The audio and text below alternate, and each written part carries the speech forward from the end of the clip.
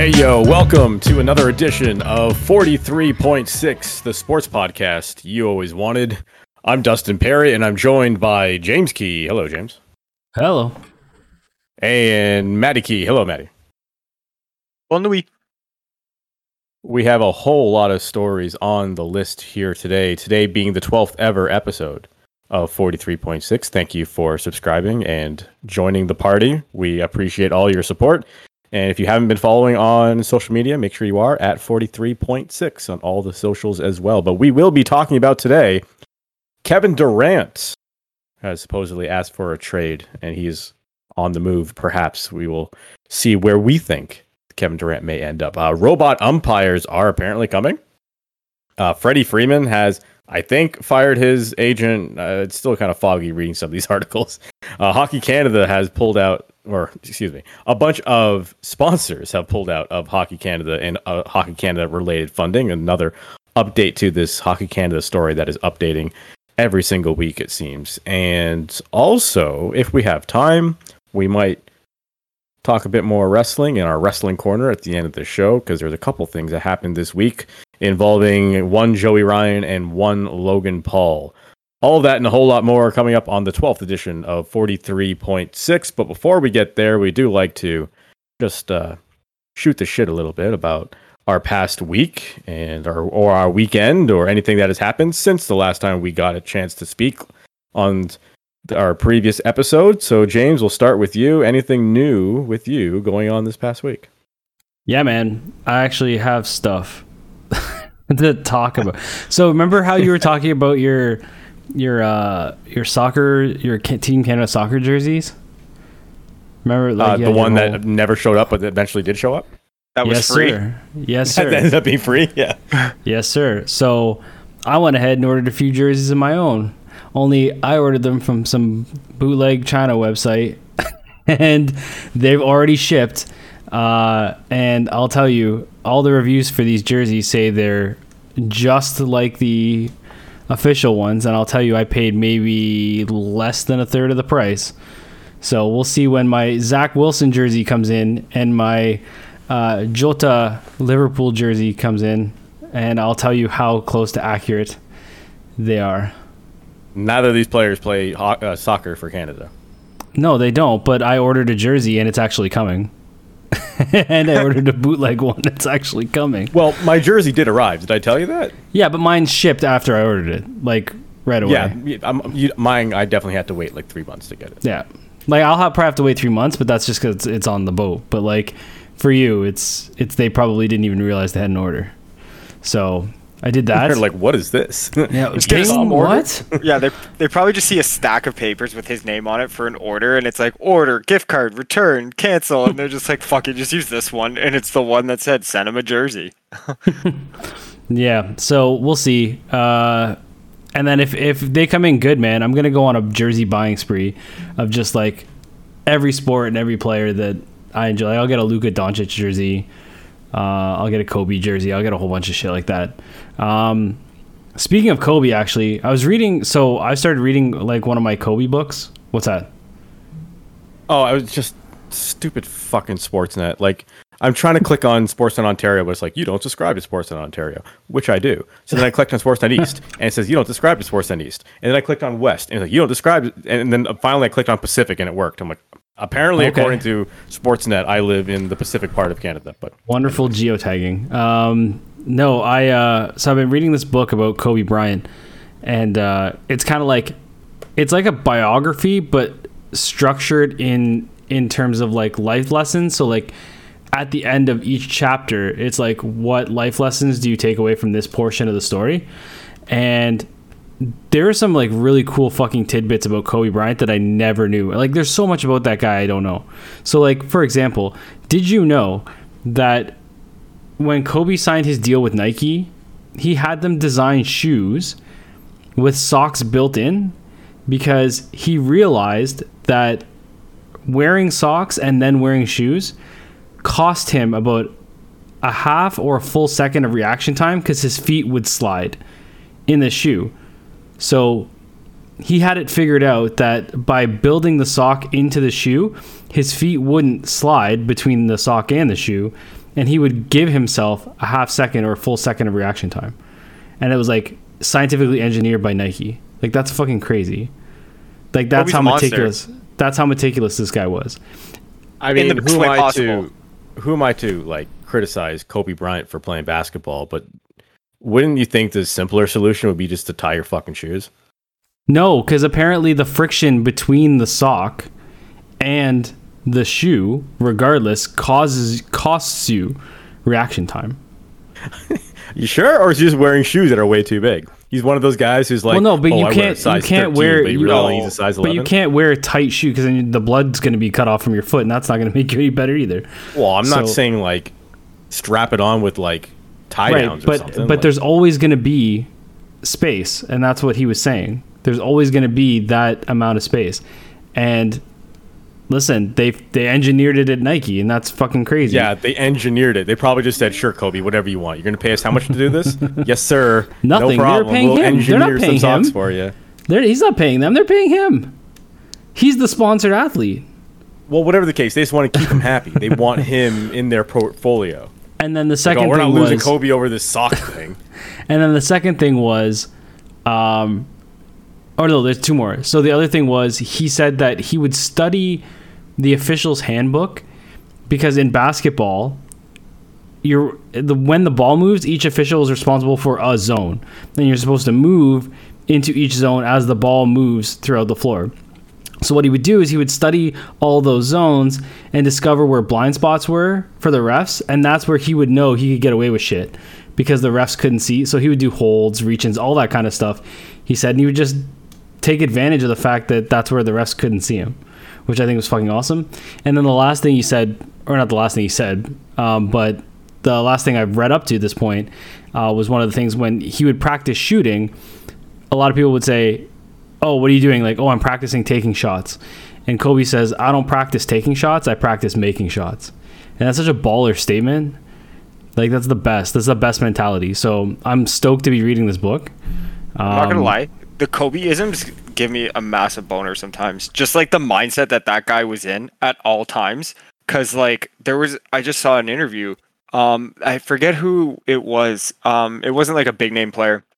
Anyway, the guy goes, they're playing the Lakers that night, and he shows up to the gym about like an hour and a half, 2 hours earlier than typically would to get warm-ups in. He walks in, he's like, Kobe's already in there working out. And at this point, they're on opposite teams, but as you know with sports, you share the facilities, right? He said, Kobe's already in there. And he's like, okay. So he shoots around for a bit, for about an hour, hour and a half, and this guy leaves and sits down, and Kobe's still going. And so the guy just sits there and decides to just watch Kobe, see how long he goes for it. Kobe's there for like another hour and a bit, just shooting around, dribbling, doing what he did. And then he said, I have to, this is nuts. Played the game. He said Kobe goes out there and drops like 45 on them, like without even breaking a sweat. And he said, I have to ask him. He said after the game, you met up with him. And he was just like, I asked him, he's like, Kobe, like, why are you in the gym for so long? Like before the game, you're not going to burn yourself out? And, he's like, whatever. Kobe's like, no. He's like, you came in and we're working. And he's like, I needed you. And he's like, I know you were sitting there. I needed you to know that no matter how hard you work, you weren't beating me. Yeah. The guy was just a beast. He, when he broke his fingers or whatever, and he came back and he noticed he was missing free throws. And when he went back and watched the tape, he noticed it because the rotation changed because of the way his fingers were stabilized. So he went and he figured it out. He watched tape. He rejigged his shot to like make up for that adjustment. And he literally took that shot and did it until he made 100,000 shots. And the person who was like interviewing was like, you took 100,000? He's like, no, I did it till I made 100,000. Like, that's fucking wild, man. And it's gone too soon, but like, holy shit. Like what a competitor, right? Like what a competitor. I say this with all the time. And like, I don't know how much I've said it on here, but I know, Jim, you've heard me say this plenty of times. It's just the upper echelon or the top, 3-4 guys of every sport in their respective fields, I'm firmly believe they're not wired correctly in their head to be that obsessive and that good and have that much drive and work and competitive fire to be able to do that is just you're not wired correctly. And not to say in like a bad way or anything, it's just it's superhuman almost. Yeah, so that's what I'm doing. I watched that. I went to the J game yesterday. They stunk up the place, and yeah, I mean, we have no bullpen. That's fine. You don't need a bullpen. What competitive teams have bullpens? Not at all. You don't need starters. What do you need starters for? They just throw the ball. mean, the Yankees are benefiting from just having really good starters where, you know, their like starting five have missed like no games this year. What's that like? That's okay. Our starters play. Starters go for longer than 6 innings. Our starters being allowed to at that. Whatever. Our starters play and miss the game still. It doesn't matter. Like it's been fucking terrible. It's outside no of bueno. 2 guys. Yeah. Right. Yeah, I'm sure we'll talk a lot more about the Blue Jays throughout the episode. But anything else from the Blue Jays game? Do you enjoy like a super long hot dog or something? No, man. I took advantage of those dugout deals, so like I just kept buying a different thing on the menu for under $5, and then buying the $10 unlimited refill soda cup. So like for $20, I was like fantastically satisfied. How many times did you refill the soda? Twice.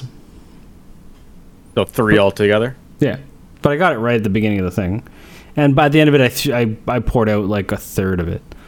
But yeah, it was good. Went to go. The kid like it. She sat through the whole thing and she loved it. She was like, "We're like, do you have to go to the bathroom?" She's like, "No, I'm gonna miss the game," which was like the most proud moment for me. I was like, "You're damn right." But we were gonna run the bases after, and we lined up relatively in the front because it's Junior J Sunday. We had the kids' activity, so she went to the bouncy castle and did all the shit at the beginning of the game, and then we're like, "Okay, we'll do the base running." And we're like maybe 30 or 40 people in section 105 back. So we're near the front, relatively speaking. And the guy comes by, he's like, "Just so you know, it's an hour wait from here." I was like, "Go fuck yourself." I'm like, "I'm leaving." So Wow. I bent over to my kid. I'm like, "Listen, it's going to take too long to run these bases, kid." And she looked kind of like disappointed, which again, I was proud. I'm like, "Oh, she wants to run the bases." You know, I'm not proud that she's disappointed, but proud that it meant something to her. So I did what any good dad would do in that moment. I said, "Hey, just so you know, the J shop is right over there.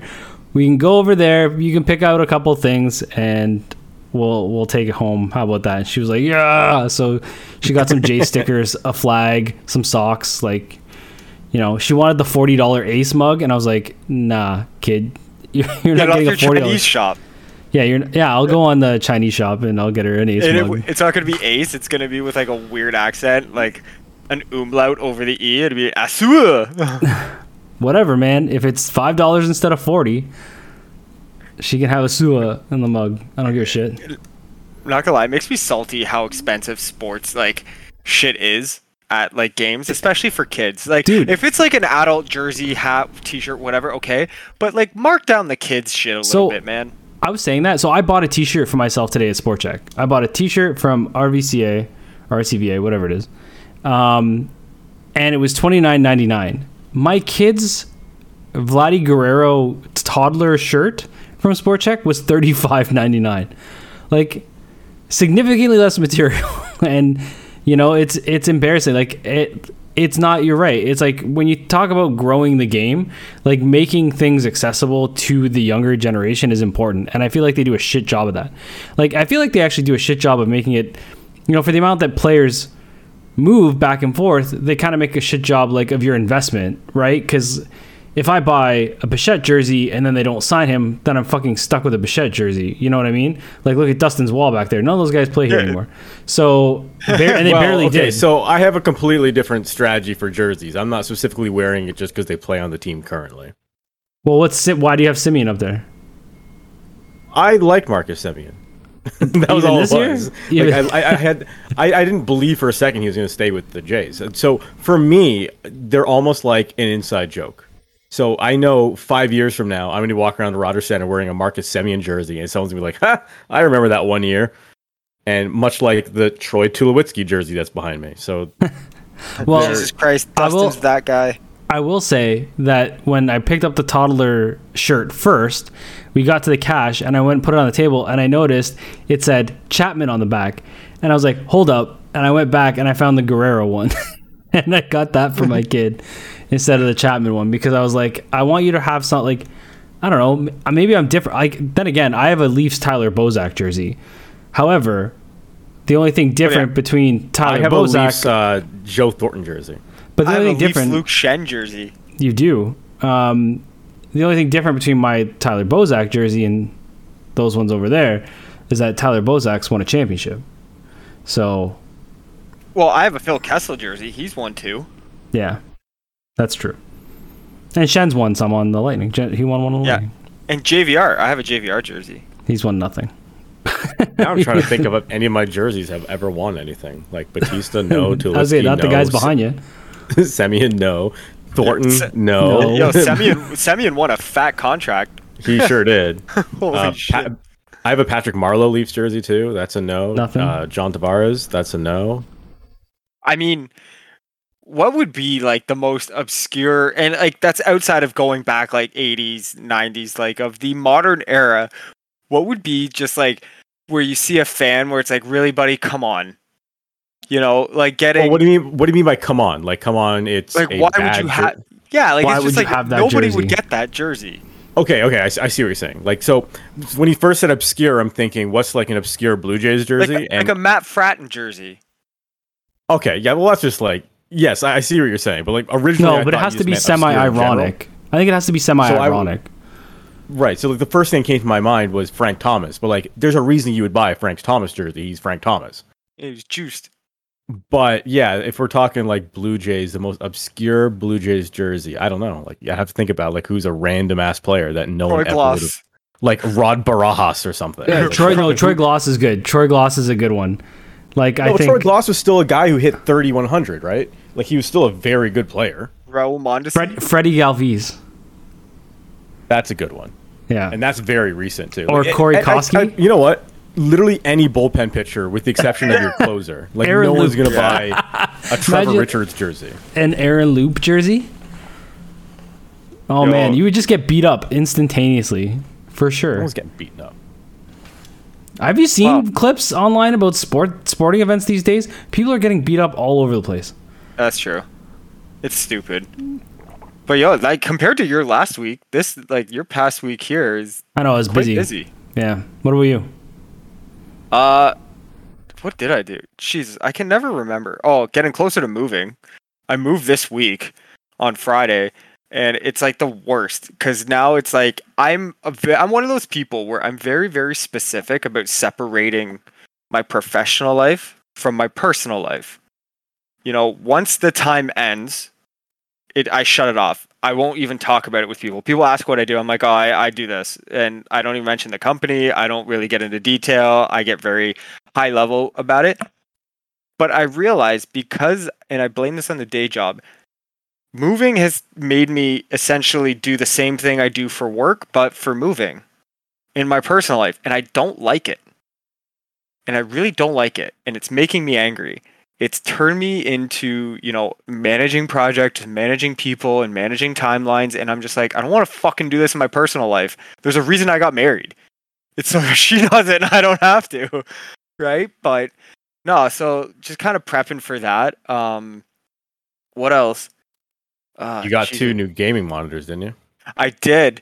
Because, this office, I saw Jim's old one that he used to have, and it was really cool. He had like a nice room set up, and he had the lighting, and it was really sick. And it inspired me to be like, you know what? I'm going to take some care and love into this office. And boy, this is going to be crispy, like zestfully fresh. It's going to be so sick. I'm so excited. So I got 2 new monitors to match. They're the same one as my main currently, and they're just the curved versions. So like it'll create like a nice curvature, almost like around like a bubble curve screen. So that'll look cool. I'm trying to think of what else. Yeah, just all that stupid shit. And then getting ready for Thor this weekend. Got my tickets for that. Very hyped. Oh, there is something that we have to revisit. And this came up because my wife actually, God bless her soul, does listen to our podcast. Unlike, most people's wives probably don't even fucking listen to it if they create something like that. They're like, that's your thing. I don't care. I'm not interested. She listens because she actually thinks that this opening part we do is hilarious. We just shoot the shit and talk about stuff. She got really offended about something. And Dustin, you're going to agree with me. I may have to tell her, we're on a break for a bit. Honey is her second favorite nugget sauce. I was wondering where we're going with that. I'm like, what did I say? Well, I suppose she's wrong, and there's nothing that I can say suppose. Nothing really that I can say to change her mind, other than maybe she needs to get a palate cleanser, as James suggested that I get when I tried the nuggets. Sniff coffee beans or some shit. Whatever it takes to help you understand that honey is not a viable dipping sauce for your nuggies. There are so many better options, 100%. like sweet and sour. Yes, well, that is her favorite. That's okay. Then no, I have less shade to throw at her now. If she is saying that if she's admitting the fact that sweet and sour is the best one, then I have no issues here. Right. So I will also preface this. She's the type if we get say if we just need trashy pizza because we're running around and doing shit, we need something, we get pizza. She gets honey garlic as her dipping sauce for her pizza and the crust. She loves honey garlic or honey flavor shit. She eats honey mustard, which to me is blasphemous because regular yellow mustard is god tier. But this is just goes. But and Jimmy can also, and people get confused because you call him James, I call him Jimmy, so whatever, same guy. But this is just a laundry list of strikes against her, of really bad takes. We watched Ghostbusters one day, and she was like, I mean, they're okay.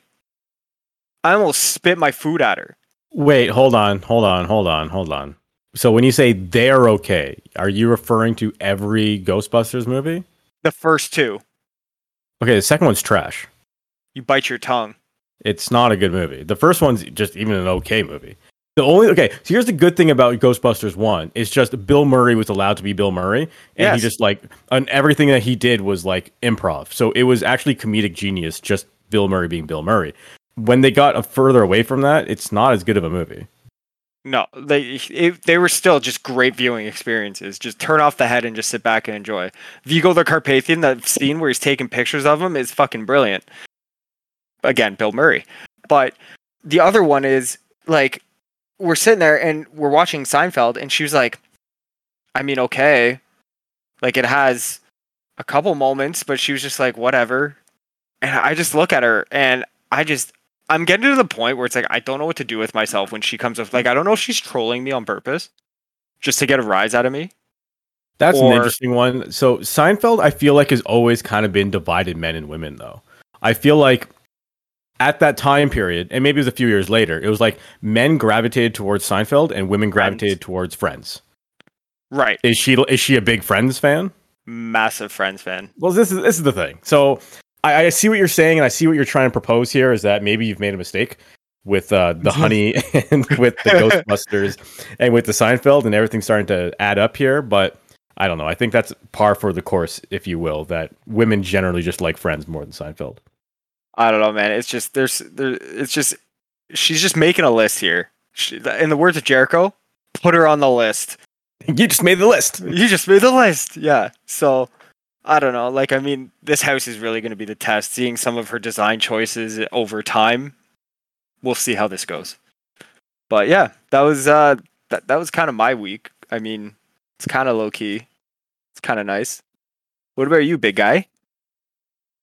On Friday, we had a surprise birthday party for my friend Ryan. We say we, I didn't do anything. I just showed up. But it was a surprise birthday party for Ryan, so that was cool. You waste a good surprise on him? Or on else? So yeah, the good surprise was wasted on someone else. And I predicted this was going to happen. I said, I guarantee Steph, his wife, is going to walk through the door first. 100% guarantee it's going to happen. And sure as shit, first person to walk through the door was Steph. And we're like, you planned this. Why did you think it was a good idea for you to come through the door? But Ryan's a bit of a lollygagger, so it was impossible for her to get him to go first without it being incredibly obvious of why it's happening. So I get it from both sides.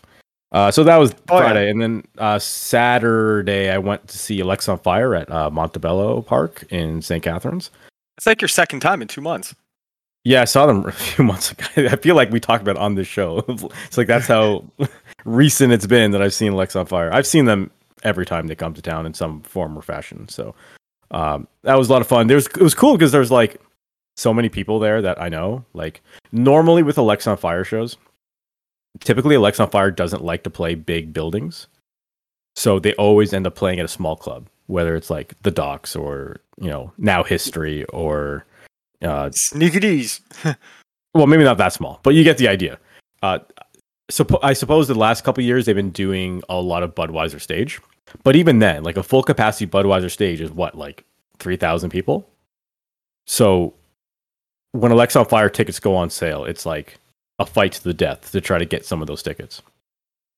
And even then, like the only good ones at Budweiser stage is the floor, or if you're not on the floor, I guess you'd want to be up in the lawn. I don't like having a seat for a concert like that.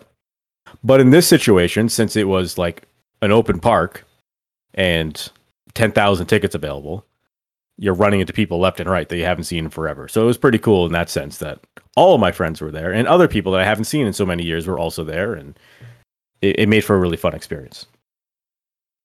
That's sick. That's like Coheed for Jim and me, though. Like, every time Coheed typically comes to Toronto, we go. I think how many times have we seen them? Like 6 or 7? Something like that, probably. Yeah. Yeah. So no, I feel you, man. Like when there's a band you just vibe with, fuck it, go. You went to Yeah, the wrong concert and- though, buddy. You went to the wrong one. You should have been at Backstreet Boys because Drake went on I stage. was just gonna say, like, there was so much going on in the city this week. Obviously, because it was Canada Day weekend and Memorial Day weekend and all that stuff. But yeah, Backstreet Boys were at Budweiser stage on the Saturday, and apparently Drake showed up, and the Jays had a doubleheader on the Saturday, and Dude, that's how out of touch I am. I had no idea that the Backstreet Boys were even here. Like that's how so far removed I am from like all of that. But I watched the video of Drake singing "I Want It That Way," and it made me realize like that's a banger song. Like if you think about like in the hell yeah. in the history of pop music, like it's one of those ones that like when it comes on, like everyone belts it. Like it just has that hook. That one part where the music cuts, and I can't remember who. Is it AJ who fucking just screams the line "I want it that way"? Everyone hits that. I don't know if I Want It That Way is the one, or it's I want to hear you say. Backstreet's Back. That's transcended into a level of fandom where you're at a wedding and that song comes on. That's it. Everyone's up. Every single Yeah, person's but up. there are What's wedding bigger, though? songs. There are wedding songs, but like "I Want It That Way" is a good song. Like in and of itself is a good song, and it will probably live for a very long time as Like iconic songs of that era. representative of an era. Do you know what I mean? What's Like, bigger, Bye Bye Bye or Backstreet's Back? That's a really good Backstreet's Back. I don't know. So because here's the thing, like Bye Bye Bye was probably NSYNC's biggest song, Yes. or at least what launched them to be what they were. And then Justin Timberlake went on to be a bigger star than all 10 of them or 9 of them combined, right? Buddy, Yeah. after that song and NSYNC took off, I said what? They did one more album. He literally gave them like double birds and said, "Fuck you, I'm going solo." And he became arguably one of the biggest pop stars for a while. Yeah, it was like Takes when notice. Shawn Michaels threw Marty Jannetty through the glass window. Yeah, exactly. Remember It's the old exactly In the Your same Houses? There's a Piper It and was the coconut. exactly that. Yeah. Good reference. But yeah, no, like, I mean, there's a lot of like bands or music where it's like when I was younger, I was like very, very close-minded when it came to my music, where it was like, if it's not this, it's trash, right? In that kind of lane. And as I got older, it's like I've kind of got out of that a little bit. I mean, I originally started Twitter as a means to just shit talk Justin Bieber. Like literally, I tweeted once a day about how much I hated that fuck. And then now I'm like, yo, dude's actually really talented. I got to give it to him. Like the dude can hammer out bangers. Good on him. And he represents the city, the teams, the shit like that. I got respect for it. And I don't know if that's like maturity with age or whatever. That's probably maturity. Yeah. Yeah. And so it's just like I look back Or on dementia. some stuff or dementia, yeah, or just the whiskey. But like I will say this though, and I've said this to my wife, and it drives me absolutely nuts. Like it bugs me in a way. How fucking catchy K-pop is, man. Like it drives me nuts. All right, it's sports.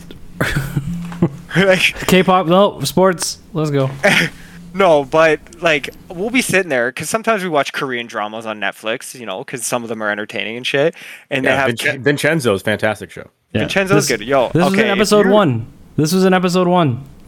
Yes, I know, Talked about but like I'm K-pop. tapping my feet to that shit, and it just bugs me. And yeah, I don't know, man. Maybe it's age. Maybe like you said, it's dementia. Who knows? Gretchen. Who knows? The thing with Bieber that I think we can all appreciate is that he's good friends with Austin Matthews. He's apparently the good friend of the captain of the Toronto Maple Leafs, Austin Matthews. I saw that. That was hilarious. They're tipping their hat. Tipping their hat as to the future. Maybe maybe the UFC production crew knows something Prophetic. that we don't. But yeah, a lot went on this weekend in the city with like Backstreet Boys and the Blue Jays and a plethora of other concerts. Plus, I went out to St. Catharines for that. So there's always something to do in the city of Toronto, and I think that's part of the reason why a lot of athletes may look at Toronto as a destination for them to play. Where the conversation used to be, oh, they don't want to come up here because, you know, it sucks for the travel and having to go through customs and all this. Like every game's an away game because you're not in the United States, right? But I think it's been pretty clear just in what Kevin Durant has said in his life at times. He's a big fan of the city of Toronto. He's a big fan of Nick Nurse. And how many times has he said great things about Scotty Barnes? So it makes a lot of sense. And if you don't know where I'm going with this, Kevin Durant asked for a trade out of Brooklyn. And I know a lot of people are saying Phoenix is probably the front runner and probably makes the most sense. And then there's also Golden State that makes a whole lot of sense, like where he spent a number of years there and they just won the NBA championship. So if he is just chasing rings, that's a great place to go. But Toronto's in the conversation. So here's the thing. And this came up last week as I was recording the Not After 30 podcast. So I'm on an upcoming episode of the Not After 30 podcast. And the question was posed to me, do you think Kevin Durant will end up with the Toronto Raptors? And I was emphatically saying no, because I don't think the Raptors would be willing to give up what Brooklyn's going to be asking for. And the comparison that I made was the trade that brought Kawhi Leonard to the Raptors, where the Raptors had to trade their best player in DeMar DeRozan, their most recent first round pick in Jakob Poeltl, and if I recall correctly, I don't have the trade in front of me, but I believe there's a first round pick in there as well. There may have been multiple first round picks, but let's say there's just one. So if that's the baseline of what we're talking about, that's going to be Pascal Siakam, your best player on your team currently.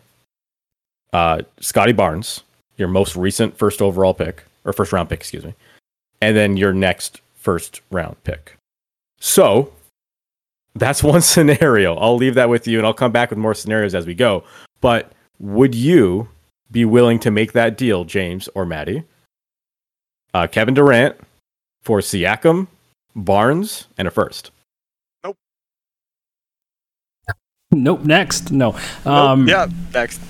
It's those two aren't equal. Like they don't sit on the same side of or opposite sides of the equation, because like Siakam and DeRozan, yes, I think you can equate them kind of one for one in that deal, but you can't equate Scotty and Poeltl as one for one as Scotty's current reigning rookie of the year. And Poeltl, I don't think Poeltl was picked in the. Was he picked in the top 10? I don't know. I don't remember. I don't think so. In any event, yeah, he was the first. He has been a first round pick, I believe.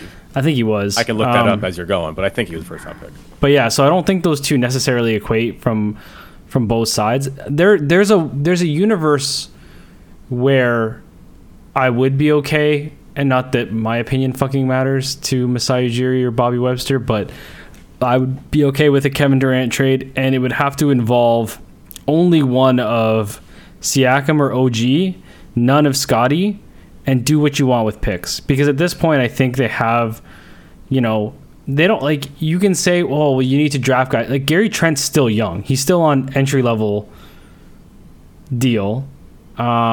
Scotty's still young. Fred's not young, but he's still, like, in his prime. Boucher's still young. So, like, they've got pieces that are not, like, they're not an aging team. So I think you can part with multiple first rounders. So if you were to, like, the way I would more approach it, would you trade Siakam, somebody else, another piece, like either a Gary Trent or, like, say, a Malachi Flynn, and 4 first rounders for 2 championships? Well, that's not, I mean, that's not necessarily fair. No, it's not a guarantee, but I'm going to championships. say that this is your most likely path to 2, because Durant is not an expiring contract like Kawhi Leonard was.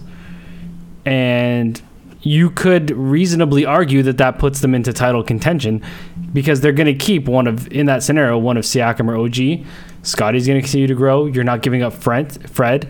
And maybe there's a world where you keep Gary Trent somehow. I don't think so, but maybe there is. I don't know. But, you know, instantly you're in contention, because you could say, well, shouldn't Brooklyn have been? Yes, but we have significantly less problem players on our team to drag you down. So, you know, I don't know. And just to confirm, Podol was a first round pick, 9th overall. So he was in the top 10. Yep. So, yeah, I mean, We actually didn't give up a lot for Kawhi, though. They didn't, and you also have to consider Danny Green came back the other way too. right. So it was Kawhi and Danny Green for DeRozan, Podol, and a protected first-round pick in 2019. Correct. So that was Right, a steal but again, for the Raptors, to be honest. Kawhi was also expiring. Or So- and also, he wasn't going to play. Like, he flat out didn't play for them the year before. Pretty much, they knew he wasn't going to play for them, so they had to get the best they could for him. I mean, the only difference is Durant's term left and his health. Like, he's healthy to play. Granted, who knows how he looks after 10, 15, 20 games, but the Raptors, arguably invented load management. So you could assume they would do that with Kawhi or with Durant. But the thing is he's requested a trade. He's not going to play for him. Teams aren't going to give you what you want for Durant, knowing that he'll just say, fuck you, I'll sit. Well, that's the thing. So that's an interesting point. So Durant has asked for a trade. There's nothing that says Brooklyn has to trade him. No. And he's No. under contract for another 4 years. But in the NBA, it's guaranteed money, right? So if he sits and says, I'm not playing, like, that's the thing. In the NBA, all the players have all the power. That's why when these guys say deal me, they get dealt. Because the longer Unless you're Kyrie Irving. right, the longer it goes on, the less you're. But the difference with Kyrie is that you weren't going to get a lot for him anyway, because he's such a fucking moron. So Also the difference was that he was asking for a sign and trade. So this is before he accepted his player option. right. And if he was going for a sign and trade, that means whoever acquired him was going to have to give him a 7-year deal or whatever, which I think most teams were like, whoa, Dude, no. we don't know. Yeah, we don't know if you're Another going to get. year. Yeah. So now that he has picked up his player option, Kyrie could be now moved because you're now moving a 1-year expiring because contract. teams are protected against his dumb brain, right? Long-term bullshit. Right. Yeah, so for sure. But I mean, when you look at thinks the earth is a pancake.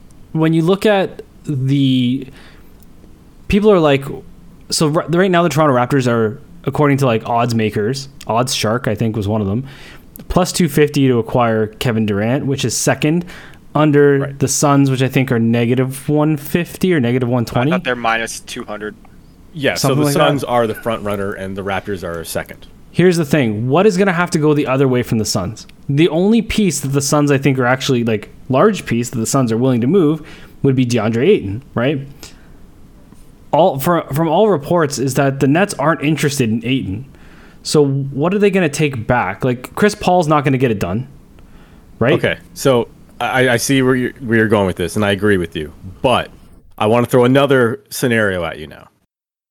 And I guess first the question is, would you rather have Kevin Durant on your team? Actually, let me rephrase that. What is the better player to have on your team? Kevin Durant or Rudy Gobert? Well, I mean, Kevin Durant's probably the better player. They're different. Need. Yeah, they do different things. It is based on your team need, sure. But I think it's reasonable to say that Kevin Durant is a future Hall of Fame player, and most teams would love to have Kevin Durant on their team. Gobert is a great piece to have on the defensive side. He's one of the best defensive, if not the best defensive player in the NBA. But Kevin Durant is a superstar player that is going to sell you he's going to sell you his salary and jerseys alone. Yeah. So I understand what you're saying. They could offer the next 20 years of picks. Phoenix could, so, right? But they're the Brooklyn's gonna want a piece back.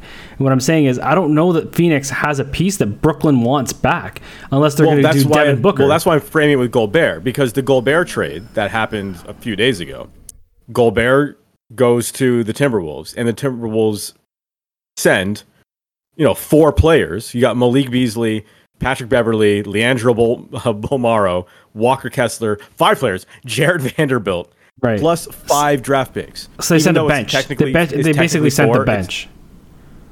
They sent a bench plus a 2023 first round pick, 2025 first round pick, 2027 first round pick, a protected 2029 first round pick, and since in the NBA you can only trade 4 first round picks, there's a pick swap in 2026.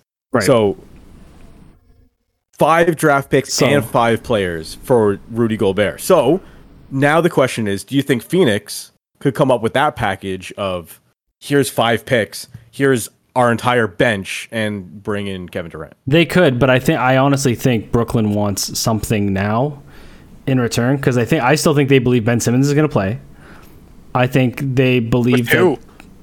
Well, yeah. Right, but I think that's the thing with who, right? Like they're going to want pieces back. So if you start thinking about that.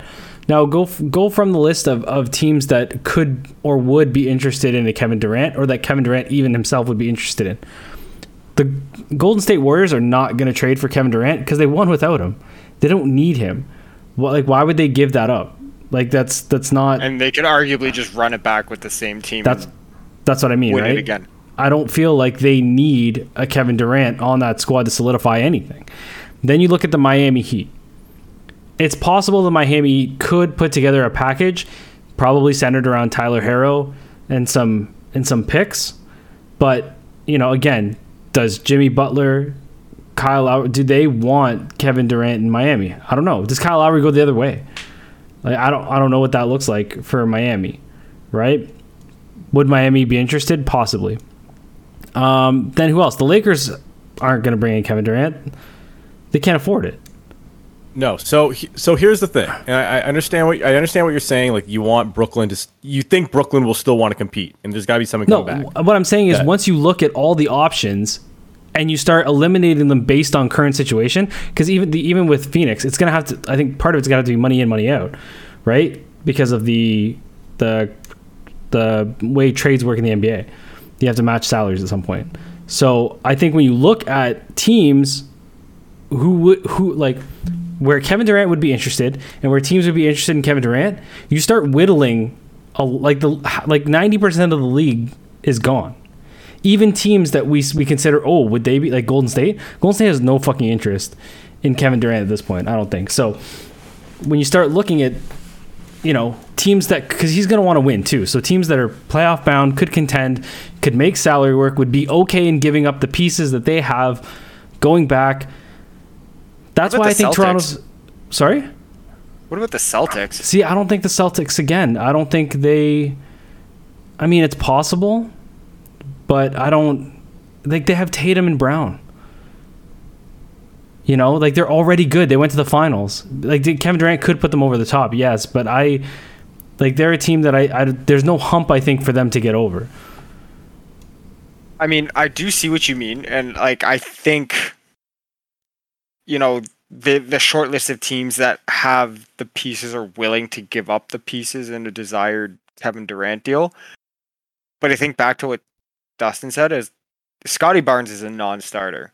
Like if we just zero in on the Raptors, that's a non-starter. And I had tweeted this last night, and I was like, if Brooklyn starts that conversation or even sniffs that Scotty Barnes may be part of that deal, you hang up the phone, you say, "No parle français or anglais."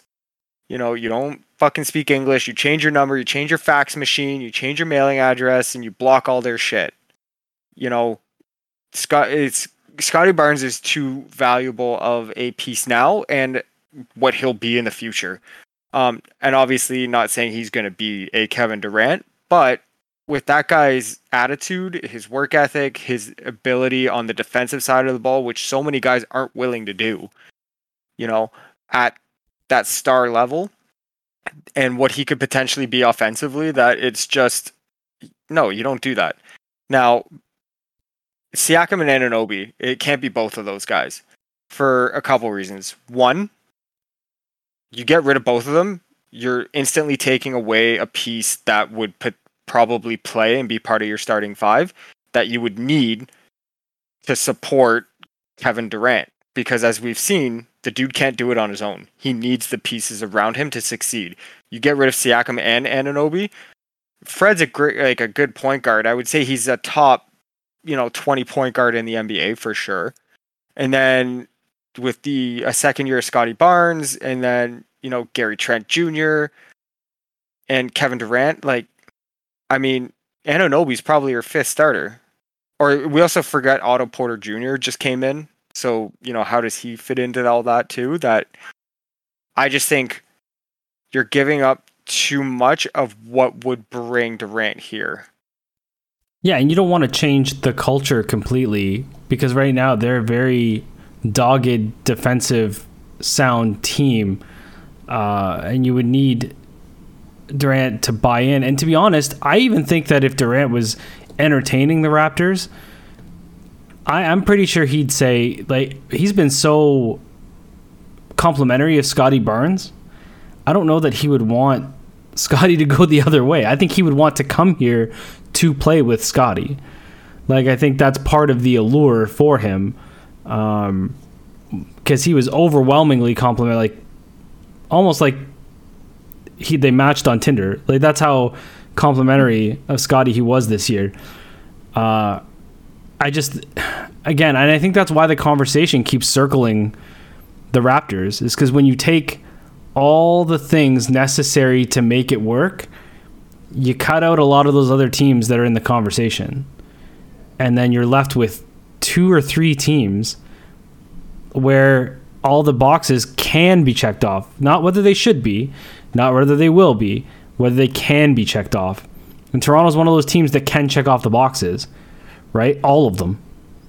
So I agree with you, and I think that's why Toronto is currently number 2 on the list of teams that are likely to land Durant in a trade. I agree they are a good trade partner. But the way I see this end up going, I think the Phoenix deal, if they do a similar deal to the Rudy Gobert trade, and I don't know who the players will be in this situation, but let's say they acquire a bench from the Suns or Durant and a ton of picks. And so I'm trying to make it make sense for Brooklyn. Why would Brooklyn do this instead of going to the Raptors and getting whatever the Raptors can give them? If you get a bench for Durant and then you take Kyrie and you flip him to the Lakers for Westbrook, and then you go out and get James Harden as a UFA, then all of a sudden you're sitting with Simmons, Harden, and Westbrook. Now, obviously, Westbrook and Harden aren't the guys they used to be, but maybe together again they can be. You pair him with Ben Simmons. You have a deep bench now because of the Phoenix trade. I think there's a creative way there that makes sense for Brooklyn. So I don't think it's a slam dunk Toronto is your number 1 option. I think there are more creative things they can do. I think this is going to have to be a multi-team trade in some way, going to LA to get some pieces and going to Phoenix to getting some pieces and maybe from Golden State as well. Like there's going to be a number of teams involved in this deal. I don't see it just being Durant to Toronto for, Malachi Flynn in the pick. Like I don't think it's going to be that simple. And I'm not suggesting you're saying it's that simple, but I think there's going to be a lot of moving parts into this deal if it does in fact happen. Yeah. I'm just looking at the Suns payroll. You actually there are some pieces they could part with that make sense from a salary perspective. Mikal Bridges, he's going to make $20 million next year. Jay Crowder makes 10. Dario Saric makes 9.2. So there are guys that they could package together to make it work. So again, it's whether Phoenix has interest, like you said as well. Like, I mean, we don't know what they're going to get for Ayton. If Brooklyn's not interested in Ayton, can they parlay Ayton into other pieces that to them look more attractive than Kevin Durant? Do you know what I mean?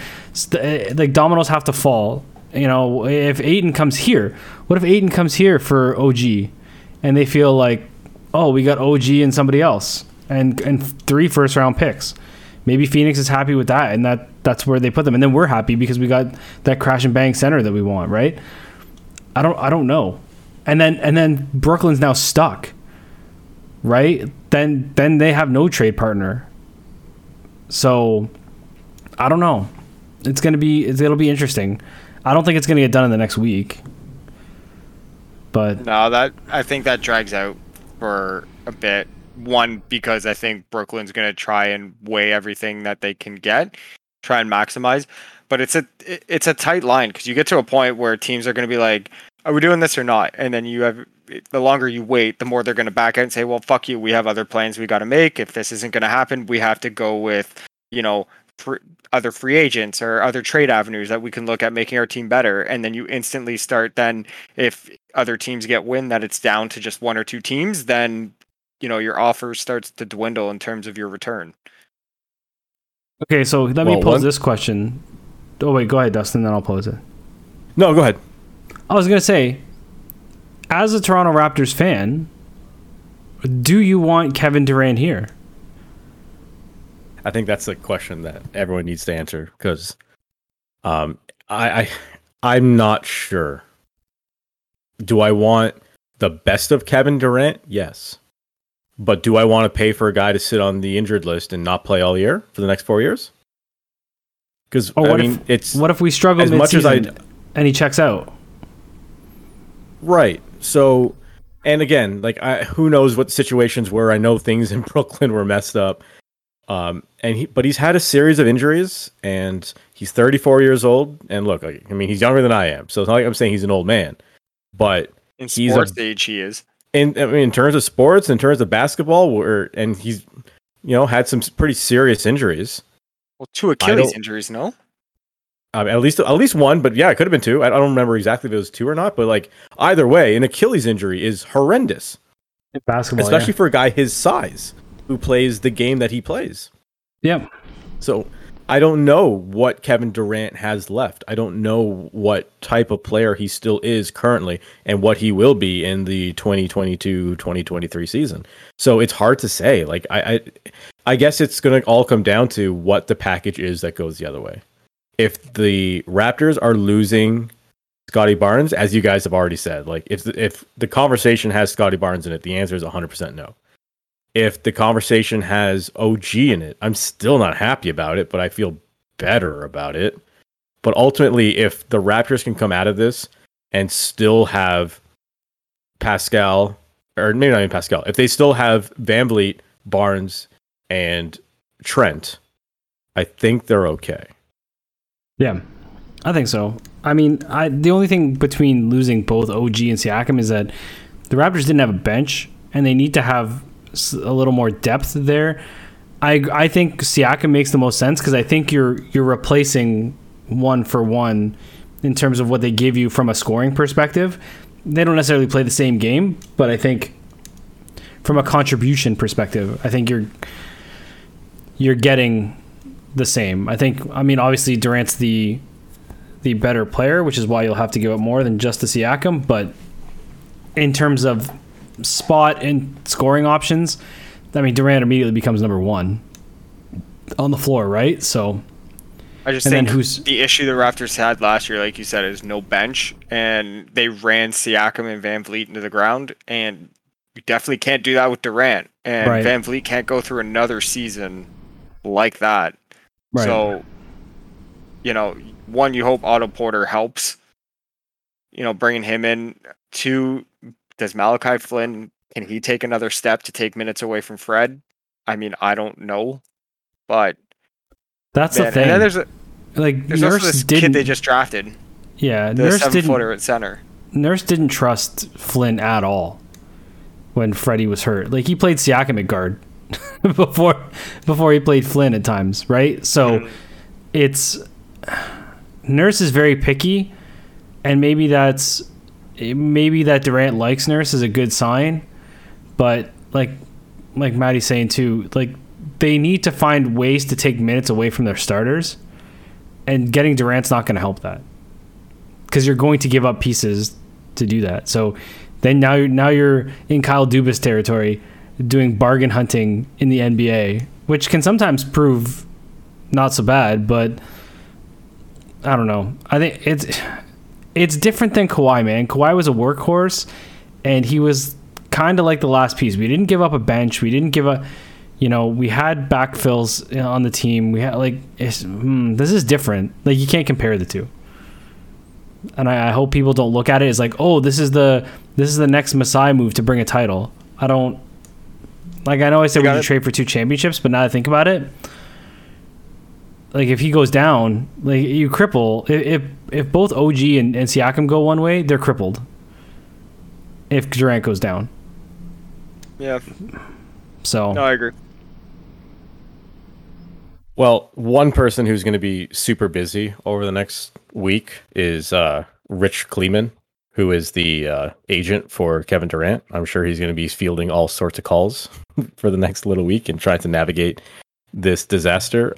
Hopefully, if someone does make the Nets an offer for Kevin Durant, he'll actually present this offer to the Brooklyn Nets, which is not something we can say about Casey Close, who is okay. So I'm going to try to be careful with this one, because I still don't know all the facts of this, and I'm trying to get all the facts as I go. Yeah, we were looking at this just before we started, and there's a lot of gray area on this one. So this story broke a little, I'd say about Wednesday last week. And it broke by Doug Gottlieb. And I don't know if I'm saying that right. Doesn't matter. I think he's with Fox Sports. I don't know if he's with Fox Sports Radio. And his tweet says, Casey Close, who is the agent of Freddie Freeman, never told Freddie Freeman about the Braves' final offer. That is why Freeman fired him. That is why Freeman fired him. He found out in Atlanta this weekend. It isn't that rare for it to happen in Major League Baseball, but it happened. Close knew Freddie would have taken the Atlanta deal. Okay, so that is what Doug from Fox Sports Radio said. And however, about the next day or so, Casey Close, the agent of Freddie Freeman, came out and said there's no truth whatsoever to what Doug Gottlieb recklessly tweeted, and I would testify to that under oath. He told Sports Illustrated, Tom Verducci, in a statement, we are currently evaluating all legal options in this matter. So they're pissed. I think it was Excel is the name of the company that Casey Close works for that represents Freddie Freeman. They're not happy about this that came out. So we're not entirely sure if this is true or not. This is what has been reported by Fox Sports Radio, that Freddie Freeman was offered a contract by the Atlanta Braves, and allegedly, according to, I've already lost his name. The dude, according to Doug from Fox Sports Radio, allegedly the offer was not shown to Freddie Freeman because, well, I don't know if because, it's speculation. The offer is not shown to Freddie, and Freddie then went on to sign with the LA Dodgers. So now if we try to piece this together, if this is to be true, and so a lot of people, so also off the top of this, Doug Gottlieb, says that Freeman fired his agent. I haven't found anywhere else online that says Freeman has actually fired his agent, Casey Close. I am under the assumption, as the last thing I've read is that, and I think it's from Freeman himself, where he said they are okay. So here it is: Freddie Freeman, who has told friends he's angry with how his free agency negotiations played out, is changing representation away from Excel. He is currently listed as being self-represented. So that doesn't necessarily mean he has fired Excel yet. That doesn't necessarily mean that Close is no longer working with Freddie Freeman. It looks like they are in position to perhaps change agencies and perhaps change agents. Nah. But as we know right now, the reason why I bring that up is we don't know for a fact he's even fired this agent. And no, he did. You want to know how I know? In Excel's statement, in Close's statement, he did not say Freddie remains a client of ours and we committed to none of that. So there's no reiteration that Freddie's his client, which if he is your client, you make us say, Freddie's still my client. I work with Freddie every day. There's none of that. So he's 100% gone. He's close to being unemployed. That's what he is. So he says they communicated to Freddie. But what Doug is saying is it wasn't communicated how close Atlanta was. So I wonder if Freddie had a number that he wanted from Atlanta, and Atlanta got really close, and this agent was like, "Nah, it's not Freddie's number," and Freddie was like, "No, I would have taken that to stay in Atlanta." Yeah, I think that's what most people are assuming. What happened here is that there was a number that was provided to Excel, supposedly, that was not as high as the number that Freddie would eventually sign in LA. But the wisdom is that Freeman would have signed that. Even though it was less money, he would have signed that to stay in Atlanta. So, two schools of thought here. One, he did right by his client in getting him the best price. Or, like, he saved him from himself. He said, listen, they're going to give you a $150 million deal, but I can get you $162 million in LA. Whereas you can also look at it as he didn't do right by his client because his client wasn't only and solely motivated by money. He wanted to stay in Atlanta. But don't you think that as the client-agent relationship, that he would have known that? That he would have known that Freddie's heart would have been in Atlanta. So even if it got close, that he should have been like, hey, I know this isn't the number we discussed. I know your heart's here. This is what they're offering. Do you want to take that? Because I know I can get you like 165 in LA. And then you have that conversation. And I'm also pretty sure, and I'm not sure how this works for agents, but I know for, in corporate law that if you make any kind of offer when it comes to between, I guess, plaintiff and defendant and shit like that, you legally have to tell your client. You are required to communicate that to your client. Right. Like, it's literally your job. Yeah. You even if it's the smallest bullshit offer, you have a legal obligation to disclose that. So I don't know where that falls in. I don't know if maybe there's different rules for that. But again, like you said, agents' whole purpose is to serve their client, yes, but to serve them by maximizing their earning potential. And that's not just for the player, because the players also are peer pressured and have an obligation to the MLBPA, the NHLPA, the NFLPA to maximize the return as well, to push salaries up for everybody. Mm-hmm. Right? So by taking that less money, he could have been like, you're not only hurting yourself, I get it, you just won a World Series here, you love Atlanta, you want to stay, you're hurting the other player base. Because a player of your caliber taking less money for this sets a bad precedent or a bad image for the rest of the league and the way that general managers and owners negotiate with their players. So now, in saying that, 100% fireable offense. 100%. Because for me, if I looked at this, and a couple people who know this is like, it was my desire and dream job to become a sports agent. that you're not just an agent, you have to become their friend. You have to become like an extension of the family or even part of the family, because you're not just serving them for their financial interest. They have shit that goes on that they maybe can't talk to their family about. They have other stuff that you need to be an ear and a shoulder and someone to be there as a support structure, right? Yeah. And like, I think Jerry Maguire showed that best. You know, as much as it's a movie, I think it's very accurate with how you have to be as an agent. That yes, you're trying to get them their best contract and secure them, not just financially now, but long term. Whether it comes to money up front or the amount of years you can get. But man, like that's a huge betrayal. Or your boy Ari Gold in Entourage, right? Like, yeah, this is the Vinny Chase situation. Everything was about him putting even. So that's the difference. You look at, like, and again, it's fiction, but you look at the way they presented Ari in Entourage, where there were times where it was not going to be in the financial interest of Vincent or the, you know, short-term interest of even Ari, but he had to relinquish because it was what Vince wanted, and ultimately created a better big picture situation for Vince. And I feel like, you know, again, I think you can just read between the lines here. If you look down the whole timeline of this, you know, even Anthopoulos being asked about the negotiations with Freddie, he's like, we were active, we were talking, we had offers. I believe that was the last thing he kind of said on it at the beginning of the season. The last offer that Freeman was made by Atlanta, supposedly, was $140 million over 6 years, and that he declined. And so my guess is they got to 150. That's what I'm guessing too. It was probably also 6 years. 150 divided by 6 is $25 million a season. He is currently making 168 over 8, so $21 million a season. Yeah. So my guess is he probably got 150 over 6.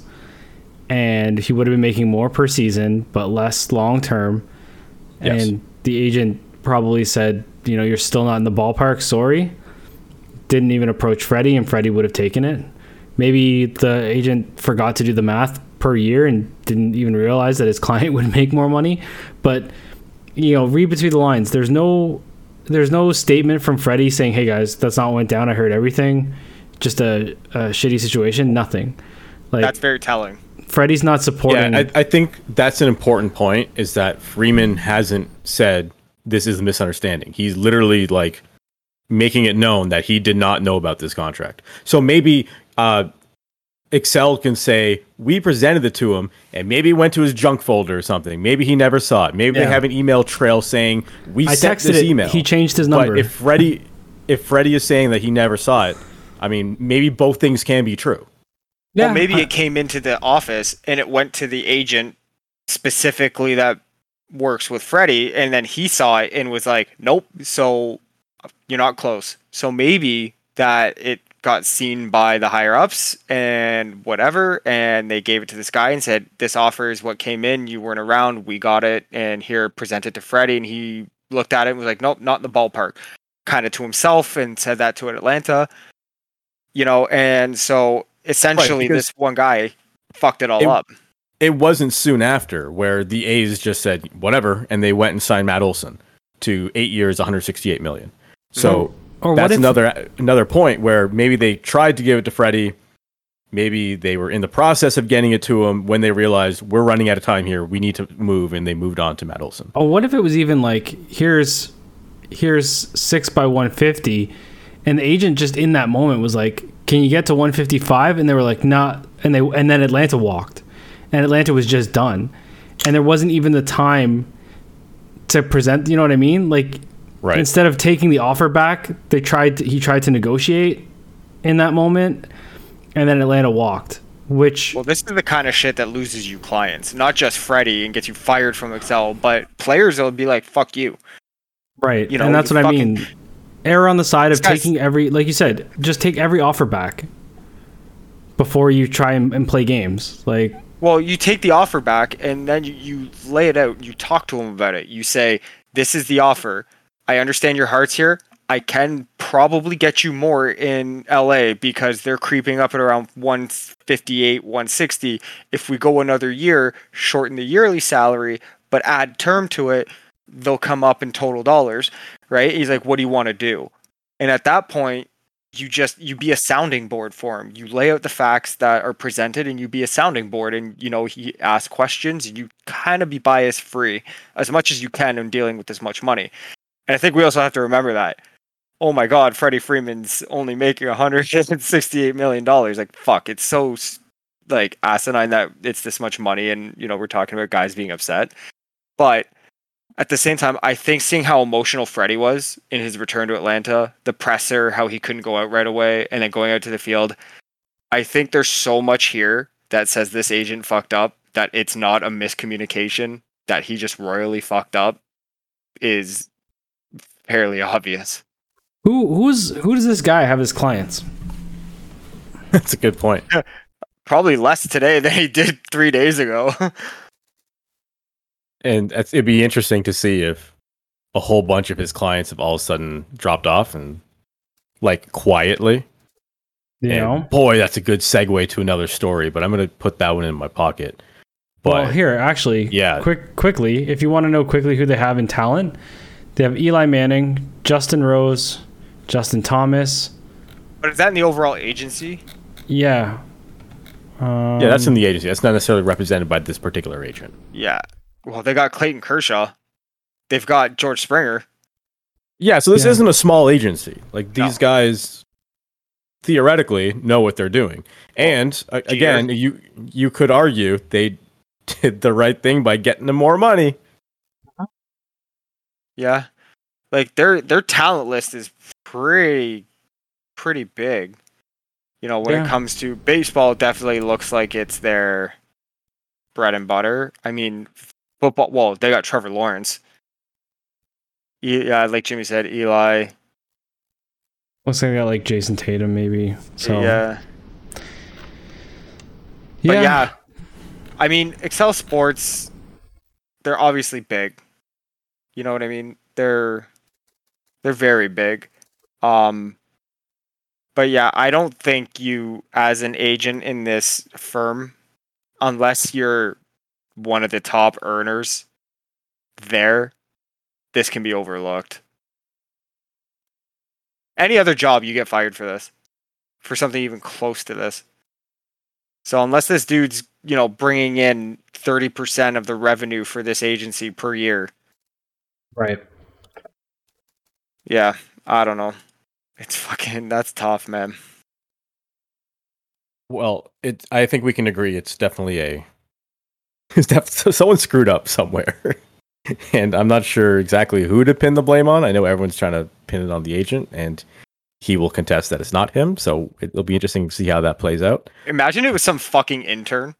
Okay, so who currently are or had been represented by Close includes Kershaw, Greinke, Derek Lee, Ben Sheets, Michael Kadire, Josh Hamilton, Eric Milton, Kenny Lofton, Richie Sexton. And apparently 3 days ago, also, Derek Jeter defended Close in this. Yeah, but Derek Jeter's on the other side now. True. That's a good point. True. So is Jeter talking as an owner, or is he talking as a player? Yeah. Guys flip those hats real quick. Like, you see former players who go into management, you really see it when former players go into media, that now they have to be on the other side and prying guys for information and shit like that. You flip that hat real quick. Well, I'm sure we'll see where this ends up. I'm sure Close will end up I'm sure this will be a story that we talk about for weeks to come. And a story that we've been talking about for weeks and weeks, it feels like, is the very poor umpires in Major League Baseball. And supposedly that may be coming to an end soon. Supposedly. So this is according to Jeff Passan on ESPN, or Passan. I see his name all the time. I've never heard anyone say it. So is he like the Woj of baseball? Or the Bob McKenzie of baseball? Yes. Okay. So there's an interview with Jeff Passan on ESPN with Robert Manfred, the commissioner of Major League Baseball. And the quote that's been floating around is, So this is Passan's words.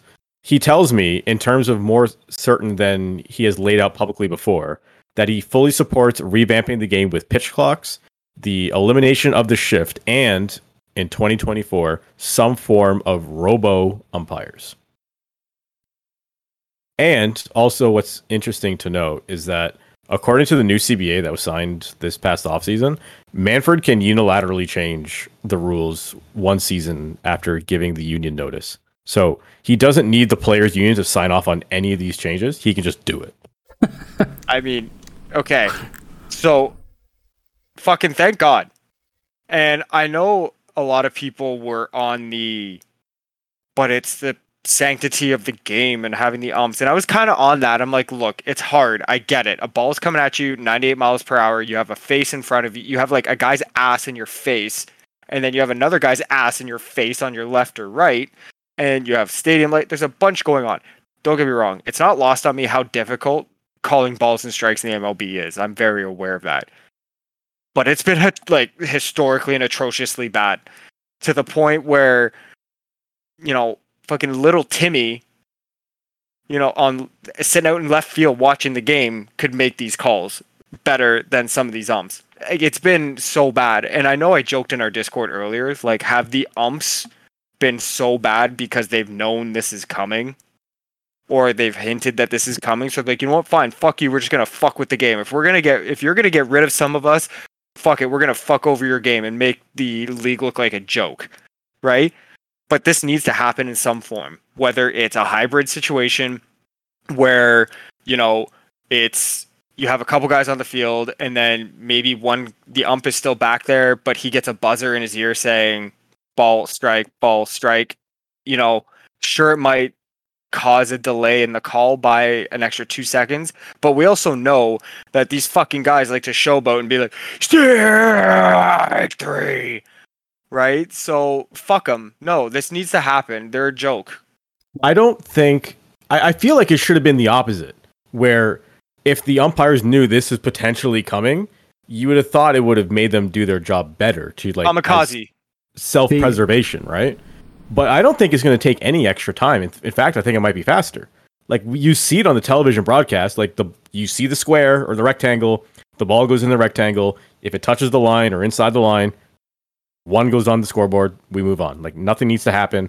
But I'm curious, like, how they're going to implement it, though. Like, if it is going to be an umpire, like a robot umpire behind the plate or whatever, are there going to be a sound that's played, like, in the arena, or like, for the players can hear that, like, that's a strike or that's a ball? Or, like, are they going to have to continually look over at the scoreboard to see if it's a ball or a strike?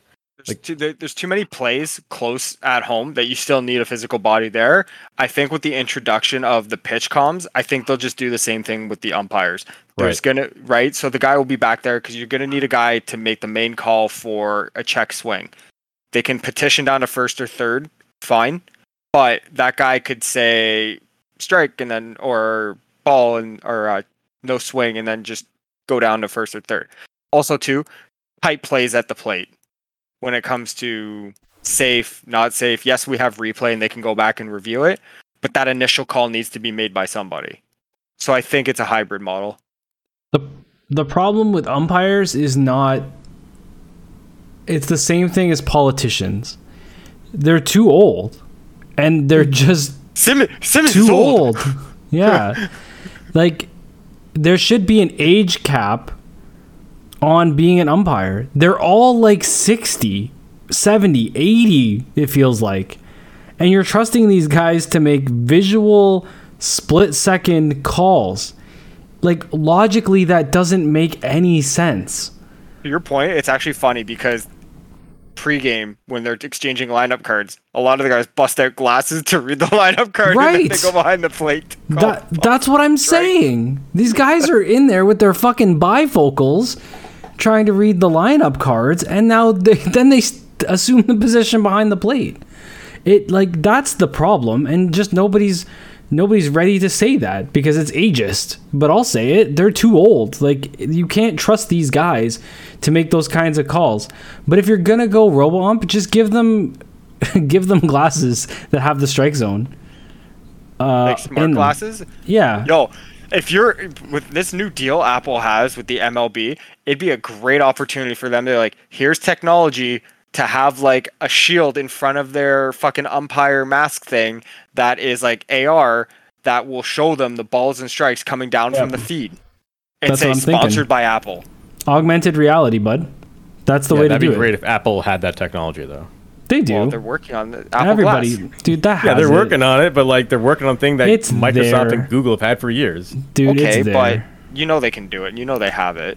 If the MLB was like, "Can you make this for us?" They'd be like, they would hand it to them tomorrow. Like this stuff is not outside of the realm of being No. produced overnight. So If Oh they no, say, I yeah, understand the technology exists. Like I could go and buy a pair of sunglasses that do that for me today. I'm just saying it's not an Apple product. right, no, but it could. Be. but they've, like Jimmy said, they probably have it sitting there prototyped in some way that if they had more incentive, like if the MLB comes to them and says, "Can you guys do this? We'll slap more Apple ads everywhere. We'll give you more games. We'll do this as a trade-off, plus a little bit extra money kickback, or cost less for the rights for MLB games." They'd be like, done. It's not even that. But It's the technology. That stuff doesn't matter. The technology exists. You just take piece A, piece B, mash it together, done. Like it doesn't matter. how that works. Yeah, it is. You It have literally to apply, is how no, it it's works. not. You Dude. have to apply for patents. You have No. to get it tested. No, they already you have don't. that. You don't No, have but to get no, it what I'm tested saying is, because the technology who's is to already say- tested and approved. It exists. It's like when they have. It's like when they make an Apple Watch that has the heartbeat sensor. Like heartbeat sensors existed for a millennia. Like you don't need. You don't like, how are we going to measure a heartbeat on someone's wrist for this new Apple Watch? Like, that's not what they do. They know how to do that. They just put that in the stupid thing. That's what I'm saying. Like, all these things that you need to make that happen exist. You just put A, B, and C together to make the a new patent- item. The patent would come from either proprietary technology, which a lot of this isn't necessarily proprietary at the moment, or would come with a specific build of said model. So, like, if Apple does it in such a way that eliminates the gap that Google had the problem with, or with Microsoft HoloLens, Yeah, if there's then an iteration. the patent takes time. Yeah. The thing is, though, if they've been working on it for so long, they already own the patent. There's been rumors that the Apple Glass is coming for like the past year and a half, 2 years.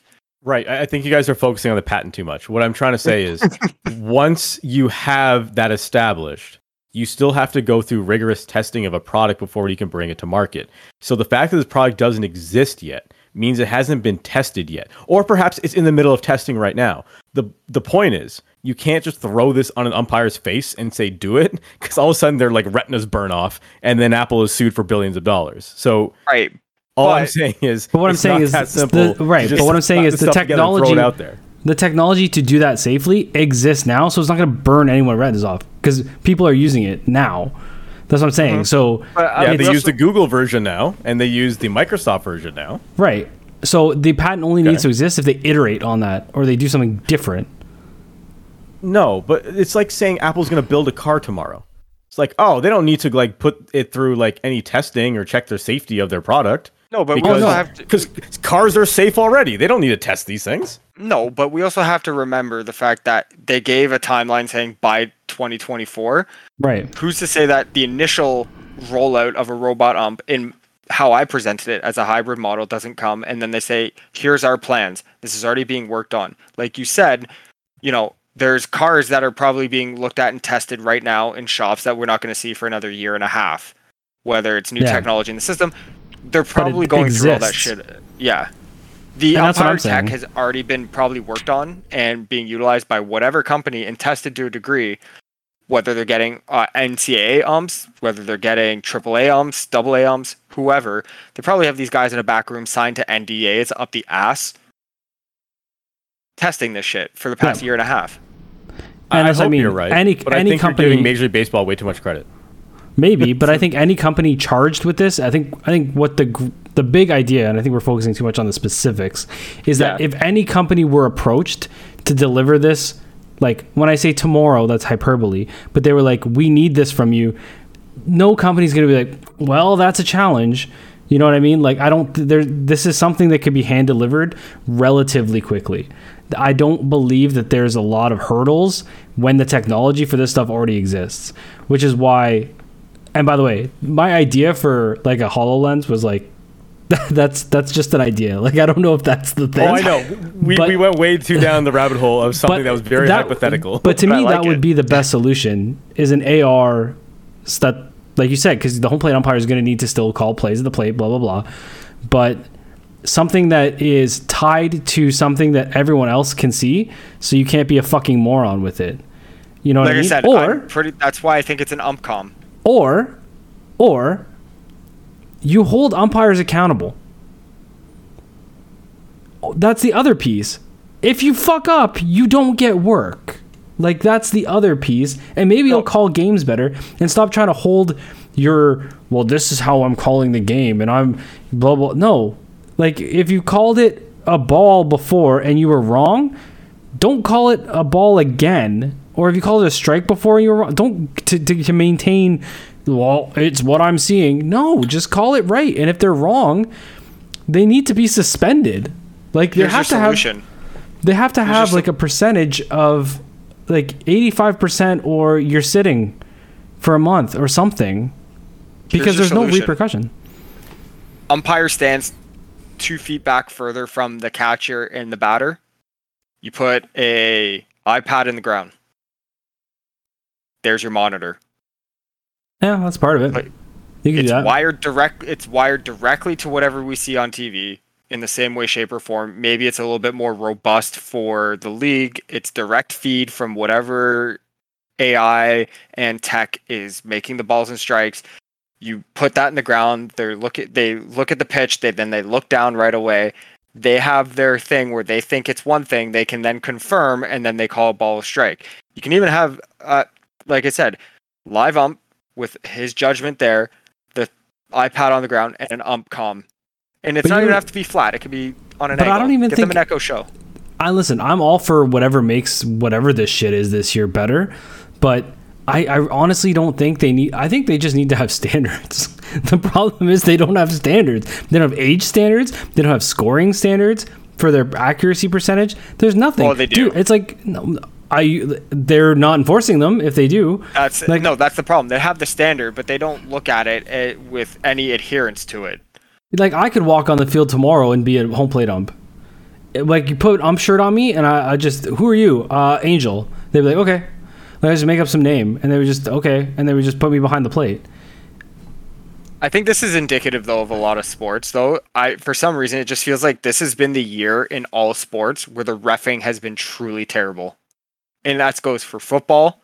That goes for, because we can all say, you know, there's how many football games per year between how many teams and how many calls and plays that are made. But let's look at the Dallas Cowboys. That fucking potentially cost another play for the Cowboys. What's the correlation between active social media users and, like, I would wonder if you could draw, like, people engaged with the game versus piss poor calls, and I wonder if it's more people being aware of them and then talking about them and then elevating them as a problem, as opposed to them just not, like, having been better in the past. Like, I wonder if, you know, we talk about Kerry Frazier's horrendous game to this day, but it's not like the entire world was like, oh my god, NHL refs, because there was no community to communicate and elevate that. You know what I mean? So I wonder do the leagues like this, because it's also an odd way of promoting the game. Like, you have engagement. It's negative on shitting on your refs and your officiating, but at the same time, like, people, the old adage is, there's no such thing as bad PR. Yeah, people are talking, right? I don't know. People are talking about your sport, and so then people are watching, and then the next time they see Doug Eddings is umping a game between the Jays or for the Jays, everyone's going to tune in and be like, "What? Let's watch this fuck ump again." So that's the thing, right? Like, in sports, like we talked about before, like even with the live golf thing, right? Everybody loves a villain. Like, there's good guys, bad guys, like Brooks Koepka, Bryson DeChambeau. Like, everyone loves a villain. Phil Mickelson is now a villain, and villains sell money, right? I will say, watching him at the U.S. Open was absolutely fucking hilarious. And if he decides to go to the Open Championship and shoots a +9 again, I'm going to be so happy. You want to watch him fail now, right? Mm-hmm. And that's what I'm saying. It's pro wrestling 101. The money's in the chase, right? And it's the same across any sport. Everybody needs a villain. Why does everyone get so hyped up when Rougned Odor comes back to Toronto still, even though none of those players play for this fucking team, and Odor is barely a major leaguer and plays on Where does he play? Texas? No, he plays Baltimore, right? Odor's with Baltimore now, yeah. Yeah, and nobody cares about that team because everyone wants a villain. So yeah, maybe, I don't know. That's kind of a stretch. I think it's more embarrassing than anything. Anytime I have to grind out some XP in MLB The Show, I always play a 9-inning game against the Orioles. So you can just hammer Odor. Exactly. I just end up winning the game like 20-0 and build up a whole bunch of XP for all the players I'm working on XP for. But anytime Odor comes to the plate, I beam a fastball at his head every single time. And I'm like, I'm up 20-0. Like, who cares? I'm just gonna beam him every single time. There you go. I love it. I think, James, you made a good point where it's like the accountability just isn't there for these umpires. And bring a statement. So-and-so has been suspended for 3 games for not having an accuracy level of 85% over their last 10 games. Or ideal. Done. Or to say that he's had a whatever rating and blah, blah, blah. You know? It's not hard. Yeah. I don't know if we want to go too much onto this topic, but I'm watching this Blue Jays game as we're recording, and my God, those hats are horrendous. Oh, these are the 4th of July hats? This is the Independence Day hats. Horrendous. Yeah. They are bad. Like, I know, like, I'm Canadian, and I'm, like, a lot of people are probably like, well, you're not supposed to like them. It's like, no, they are fucking bad. I would have Doesn't preferred... make any sense. I would have preferred... you're a Canadian team. Well, not even that. It's just it doesn't look right. I mean, so here's the thing. If the Blue Jays have to wear a red, white, and blue hat on Independence Day, how come the rest of the league didn't have to wear a red hat on Canada Day? What's the difference? Touche. Just, I don't know. I wonder if there's a whole bunch of people who are just not going to wear the hat and be like, I don't stand for America, and I'm going to wear my own hat. Well, especially after today and the shit that continues to go on down there. Well, I was just... You're right, but I was more talking about like the Tampa Bay Rays bullpen where they didn't want to wear their rainbow jerseys and just chose to wear whatever the fuck they wanted. I think this would be more accurate though. Be like you said, like what's going on today and what's going on in the rest of the United States currently and frequently. Like I think this would be a meaningful protest to say I'm not wearing this American flag hat. I'm wearing my own Blue Jays hat because fuck this place. This is ridiculous, and that would be a lot more. I was going to say that'd be a lot more useful of your protest, but like protesting homosexuality really shouldn't be a protest. Like, is that really a hill you want to die on? And like, do you really want to be the assholes? Like, fuck the gays? No, because that's not cool. Protesting against gun violence is 100% a worthwhile cause. But I also think we'd be remiss to say and not send out some good vibes and good feelings and love to the Blue Jays first base coach, considering what happened to him this week. Yeah, there is a chance that the Blue Jays didn't end up even playing on Sunday. They discussed the chance of just not playing the game. Like Mark Budzinski, man, like we all say and we all grow up hearing no parent should have to bury their child, and hearing about that essentially in the middle of a game? Or did he know before and try and go out and tough it out? Because, man, like I don't even have a kid, and I can only imagine that if he knew beforehand and tried to tough that out, fuck, man.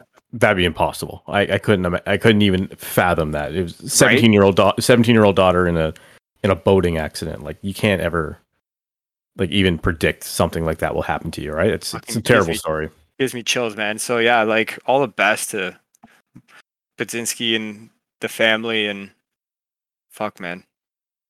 Just you think about it, and it's just it's shit that shouldn't happen, Yeah, and speaking of stuff that shouldn't happen, as we shift over now to Hockey Canada, our weekly Hockey Canada update, and if you've been loyal listener of this program, we've talked about this situation for a number of weeks now. If you are joining us for the first time, thank you. The gist of this story is that there were 8 players on the World Juniors team at one particular year, I think it was 2018, might have been 2019, where they allegedly sexually assaulted a woman in a hotel room. That's the Coles notes of it. There's more details, but that's the general idea of what happened. Since then, or since last week at least, I should say, sponsors left and right are pulling out of Hockey Canada. Oh, yeah.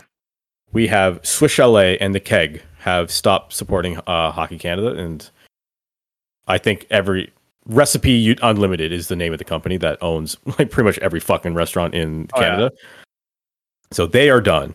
Also, accounting firm BDO has paused their partnership. Tim Hortons, Scotiabank, TELUS, Imperial Oil that owns Esso declared they're suspending their sponsorship. And I feel like there's one more. Canadian Tire has withdrawn support for the upcoming World Junior Hockey Tournament. So I don't know what's left. I can't even think of another sponsor for Hockey Canada or the World Juniors that is still existing. I think it'll be interesting to see where TSN comes down on this. Mm-hmm. If they are still going to, I mean, I imagine they will, because what does TSN show other than AEW and World Juniors Hockey? F1 now. Yeah, you know what? It might be time for them to double down on F1, but that's neither here nor there.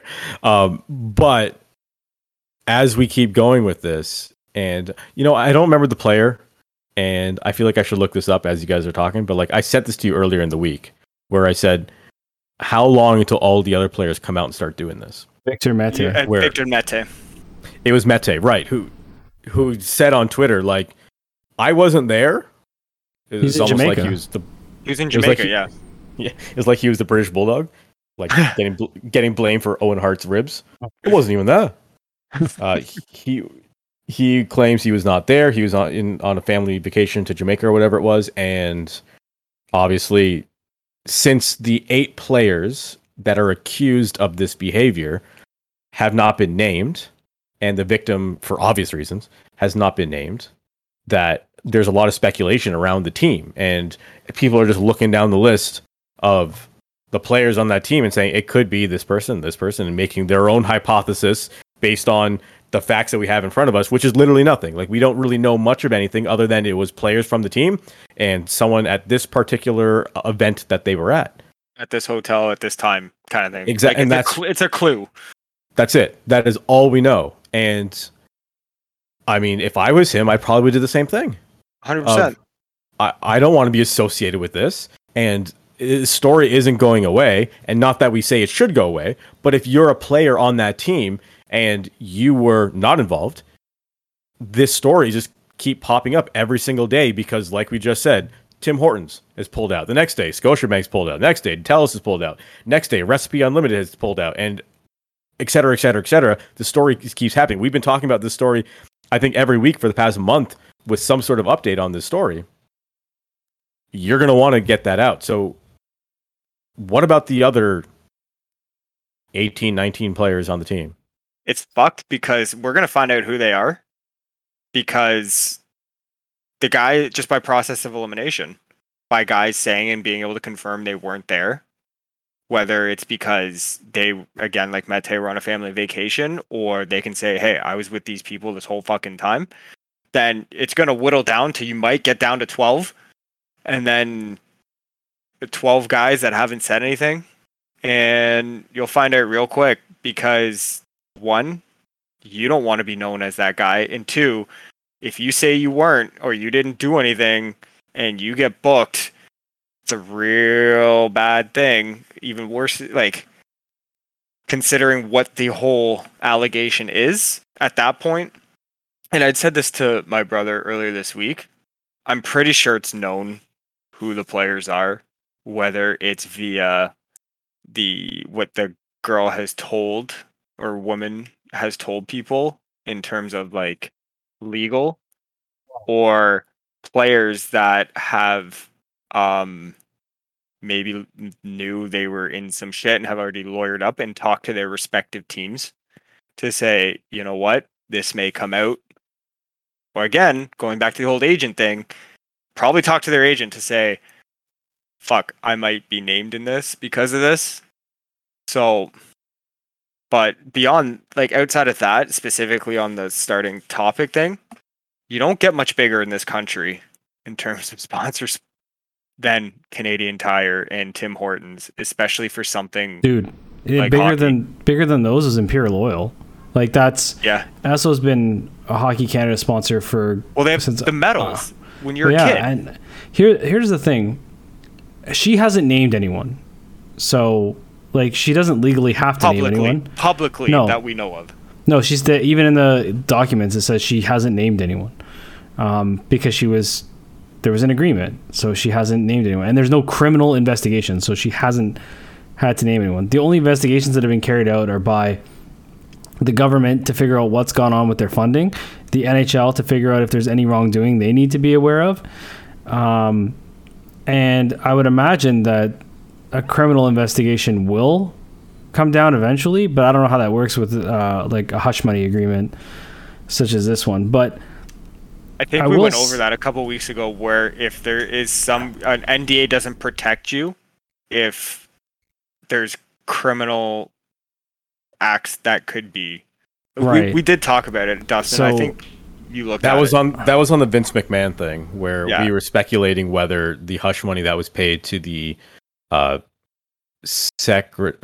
paralegal that claims that she, I don't remember exactly the detail of the story, so I'm trying to be careful how I say this, but the paralegal in question of the story had an NDA that she had signed that paid her $3 million over a certain amount of time, but we had looked up whether that covered any legal ramifications, and it doesn't. However, full disclosure, no legal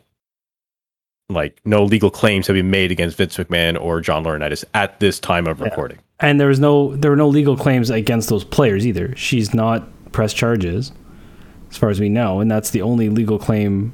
Like, she would have to outrightly accuse them of sexual assault for there to be a criminal investigation. So, and I imagine there won't be.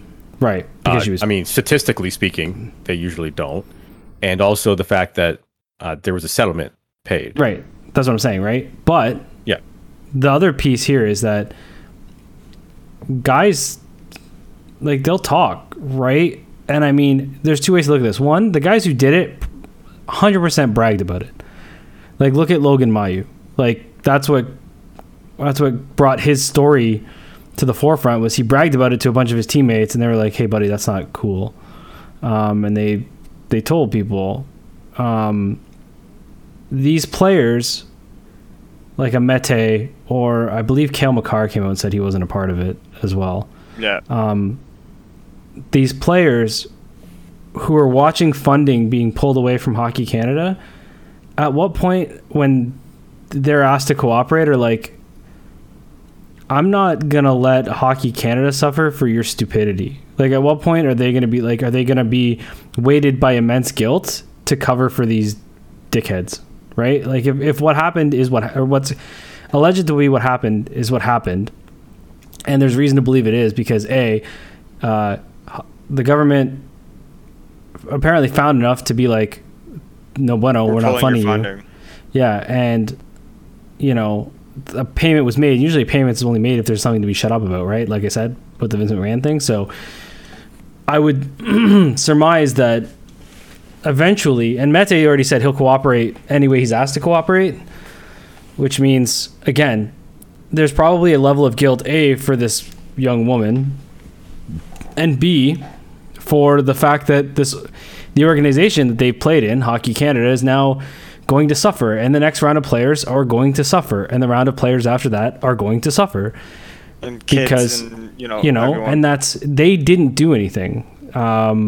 Specifically in this scenario, you know, we all know that there's a significant problem with culture in hockey that needs to be weeded out, but you know what's not going to help? Lack of funding. But that funding should go to education to be better humans while you play hockey, not just, you know, the great training equipment and sweet ice rinks you can build with how good your ice is. I think they need to start allocating some of that funding to education on being a half decent fucking human. But well, I think a lot of this comes down to these kids are treated like untouchable since they're like 10 years old. Right. There's no we talked about that too, didn't we? We said these kids get off scot-free because mommy and daddy pay for every way out, or somebody finds a way out because can't afford not to have these kids on the ice. So there's never any consequences for these kids growing up. They're always saved from everything. It's like every quarterback in every movie that's made about football teams is they get away with everything because they're magically needed for something. And it's embarrassing, really, because it's at the end of the day, it's just sport compared to, young women lives. People's lives. Yeah, and women, so traumatized for life, right? Right, like the Logan Mayu woman. Like that's fucking terrible. And now she's never gonna get that. Like that's something that'll never go away for her. Right. And so he got drafted in the first round. Yeah, and he gets drafted in the first round, and he's gonna play probably for one of the most storied franchises in all of sports. And he'll sit there and say, I'm going to work on myself. I got to do this. I got to do that. And while people will be like, oh, and the sad thing is if he even does a monochrome of work to become better and shows it, people aren't going to be like, yeah, but you still fucked up, regardless of how much work you put in and what you did. People are going to be like, look, he's really trying to turn a page and he's really come a long way. And now look at him in the NHL. He's starting on the left wing or left defense for blah, blah, Montreal Canadiens. That woman is going to have to sit there and listen to this fuck's name and see that he was successful regardless. And that's the thing. So I don't know that these guys will stay suppressed in terms of their names for long. Because again, and listen, I'm not... If I was one of those players, I'd be taking a serious look at myself going, who do you want to be? Like, yeah, right? I know who these guys are, and I'm watching Hockey Canada now basically take the bullet. And what Hockey Canada did was no bueno. Like, what they did was not cool with hush money and using but at the same time, like, the position they were put in, I mean, like, why would you, as players, beyond the fact that it's basic human immoral and kind of disgusting, and by kind I mean a lot, why would you put the organization in a position to have to cover for you? Like, now Hockey Canada is caught in this place where they're losing funding because they had to pay for the stupidity of their players. And I get it, and that's what I mean. Like, they need to start understanding from a core foundational level that you're responsible for these kids. You play a big fucking part in their lives. And yes, it's a parent's job to parent. But in some of these cases, Hockey Canada is around more than the parents in these kids' lives. And if you're going to start treating them like necessary parts of your program, then treat them as necessary human beings that have necessary lessons that need to be learned, and hold them accountable. Again, it's not the same as umps, but what the common thread here is missing is accountability. And instead of Hockey Canada paying this woman off, they should have. I mean, again, but what are you going to do if she doesn't want? If she'd rather everything be quiet. I mean, that's the victim's choice. That's how they want to deal with their trauma. If they don't want to be a part of more pomp and circumstance that comes with naming these names, that's her choice. That's her narrative. That's her story. We can't dictate that. But, I think what also is something that Hockey Canada is technically responsible for is, like you were saying, about accountability and how they are spending more time with their hockey teammates and their coaches and the game of hockey than their regular life and their regular friends and their regular family. At what point do 8 guys feel the need to do that? You know what I mean? Like, how messed up do you got to be? Because I feel like it's an extra level of weird. Yeah. Where maybe that's I'm not saying it's a hockey culture thing, but it's like a jock guy culture thing. And we've heard some, I'm sure you guys have all heard the disgusting locker room things that guys do to each other and say to each other and talk about and whatever. Yeah. But for 8 guys to do that, that's really messed up. Yeah. I mean, and at some point, where does the blame lie for that? Where is there a situation where we can, I don't know, raise our children better to not be weirdos and psychopaths and sociopaths. Like, honestly, you know what I mean? if I ever have a kid and I even hear about them looking at someone like this, they're gonna have the shit beat out of them real quick. Yeah, I mean, real quick. When we stopped hitting our kids is when this all went to shit, right? No, I think there's that goddamn Caillou that did all this. Yeah, and he's coming back too. That fuck. He is. Yeah. I was having this conversation with somebody the other day, and I know we're off on a little bit of a tangent here, but we're coming up towards the end of the show, so I'm gonna take it. So, there's a gap in parenting that exists that we're just about to overcome, and that is understanding and knowledge of the internet. So we have, and I think this might actually play a part in whatever happened. So we have a generation of kids that were raised and exposed to the internet and all the new avenues that the internet opened up, whether it's chat roulette or Snapchat or TikTok or Facebook or whatever. And those kids have parents that didn't quite understand the internet. So they didn't know how to deal with all the hurdles and threats and potential influences that these things provided. I will be, and I'm not trying to toot my own horn or my generation's horn here. My generation, me as a parent, will be the first generation that understands those threats and can communicate these things to our kids about being more responsible and respecting. And when I say respecting the internet, I mean respecting the harm it can do, as well as the good it can do. Like, I understand what Snapchat does. I understand all the potential threats with Snapchat. You know, I don't really fucking use TikTok, but I understand what the general content is and what people make on it. And, you know, what I can communicate to my daughter and be like, I don't want you dancing in a crop top, you know, bouncing your boobs around to Lizzo. You know what I mean? Like, I can say that, and I know what I'm saying. Until the next thing comes around. But no, I that's what I'm saying. I don't think that there's going to be that gap the next time, because I think we're so tech forward now as people and as a generation that will understand those things, because they're now fundamentally a part of whatever comes next. Like, those threats now are always going to exist. You know, because now we know, a stranger, like back in the day, strangers were luring kids in chat rooms, right? Like, I know now that a stranger can lure you on any platform.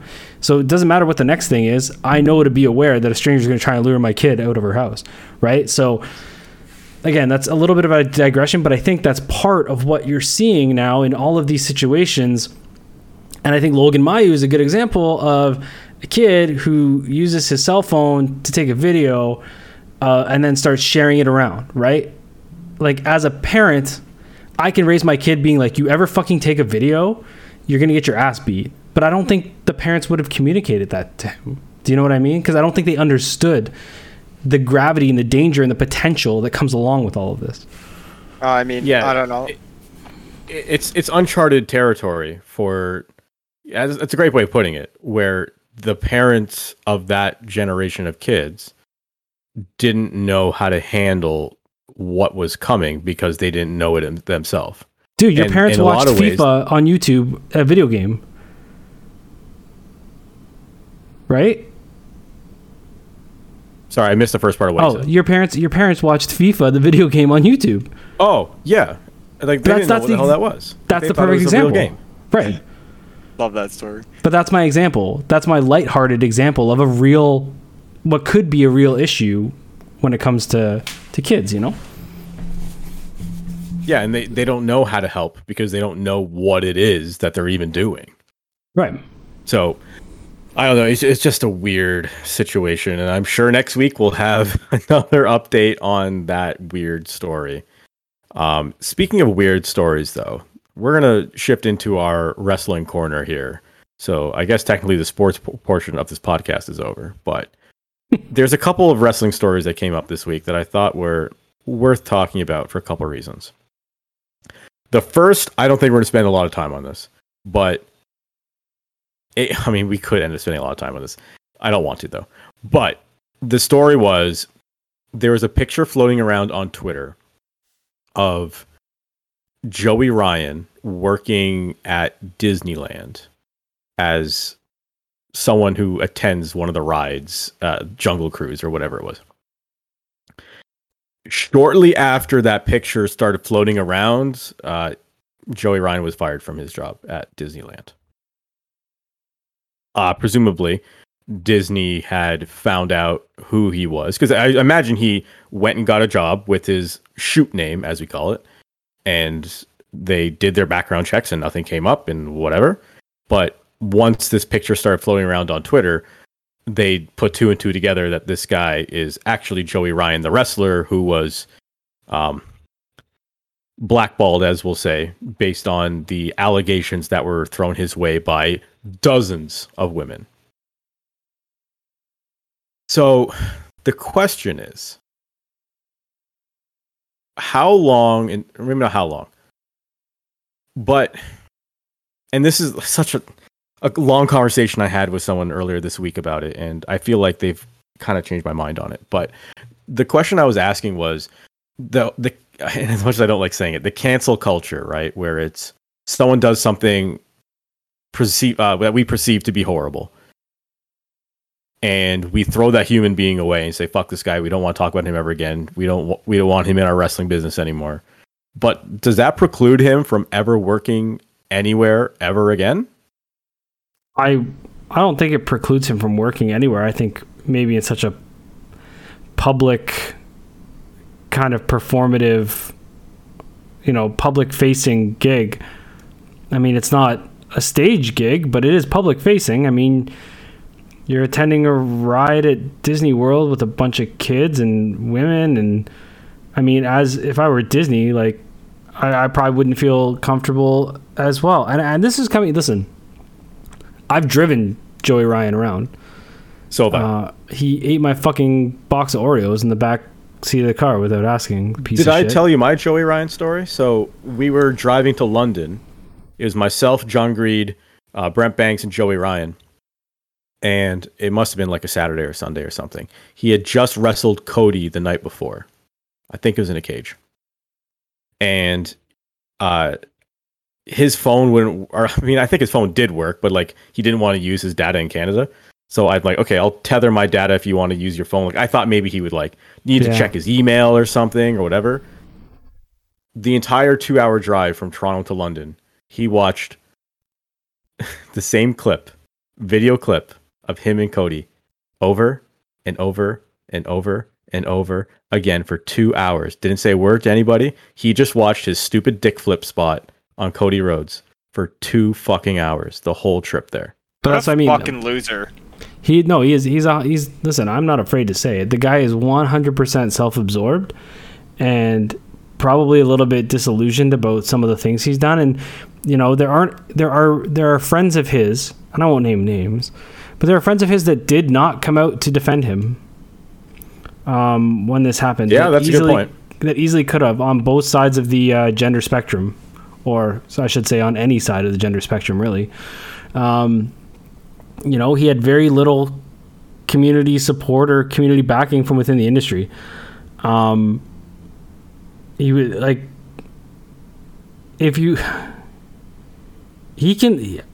I think now the consequence for him now is, as a guy who is a performer, you can't perform no matter what that looks like.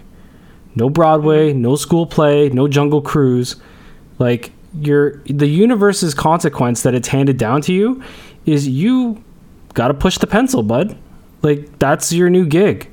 Deliver papers, like whatever it is. You can't even sing. You can't even be a singing waiter. Like, that is not on the table anymore. You need. So here's the devil's advocate that I'm trying to play here. So you had said like Disney. I think the way you put it, like Disney found out and wasn't happy with him working in front of kids and working in front of their patrons or whatever. Yeah. What if he got a job at a drive-thru serving at McDonald's? Could you say that McDonald's would look at it and say, I don't want him serving our guests? And I don't think they would be wrong given the circumstances. That's well within their right. It is. Yeah. And so I guess what I'm trying to say here is, so then count do books for McDonald's. okay, so here's the thing. Where's the line? In the court of public opinion, because that's what this is. Like, he was never criminally charged with anything. Now, as the old adage goes, where there's smoke, there's fire. And there's a lot of smoke coming out of this story. Where, if you're not aware of the situation with Joey Ryan, he had scores of women all tell a different story about what he had inappropriately, allegedly done to them. But very similar accounts. Sure. Yes. But it wasn't like it was an isolated incident. No. It wasn't like one person trying out to get him or something. Similar characteristics and trends.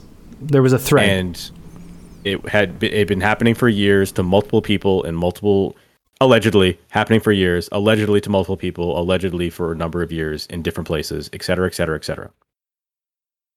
So, but again, not criminally charged for anything. So he is being condemned by what I call the court of public opinion.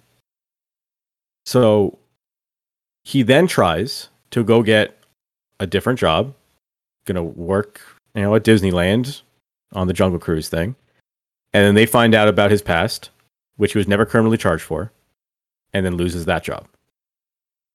So what I'm getting at here is, do I personally think Joey Ryan is a dickhead? Yes.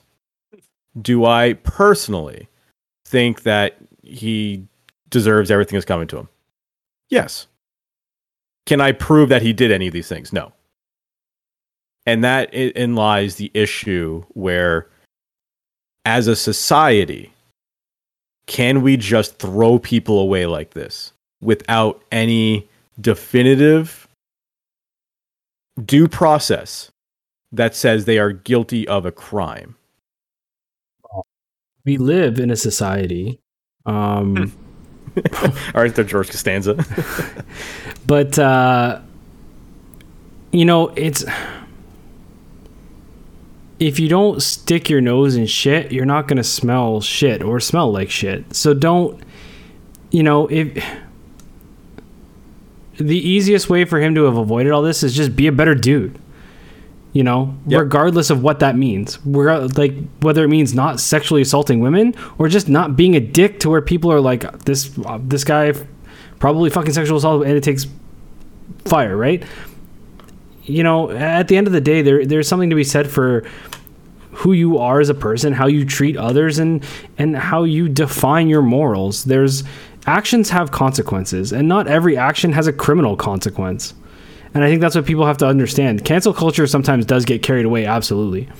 James Gunn, like, people who make legitimate, like, moments in time mistakes that are based on era, right? Like, when James Gunn made his jokes and got canceled from Marvel, it's because those jokes were widely accepted in that era, and somebody dug up a bunch of tweets, and then they were like, "Grr," right? Kevin Hart, same deal. Made a bunch of jokes.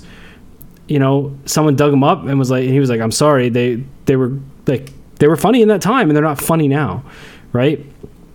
Those are moments in time that are captured based on the era. This is not that, It's where, there are actions, whether or not those things that can or cannot be proven at this point in time actually happened. But, like, I can tell you, the guy was a dick.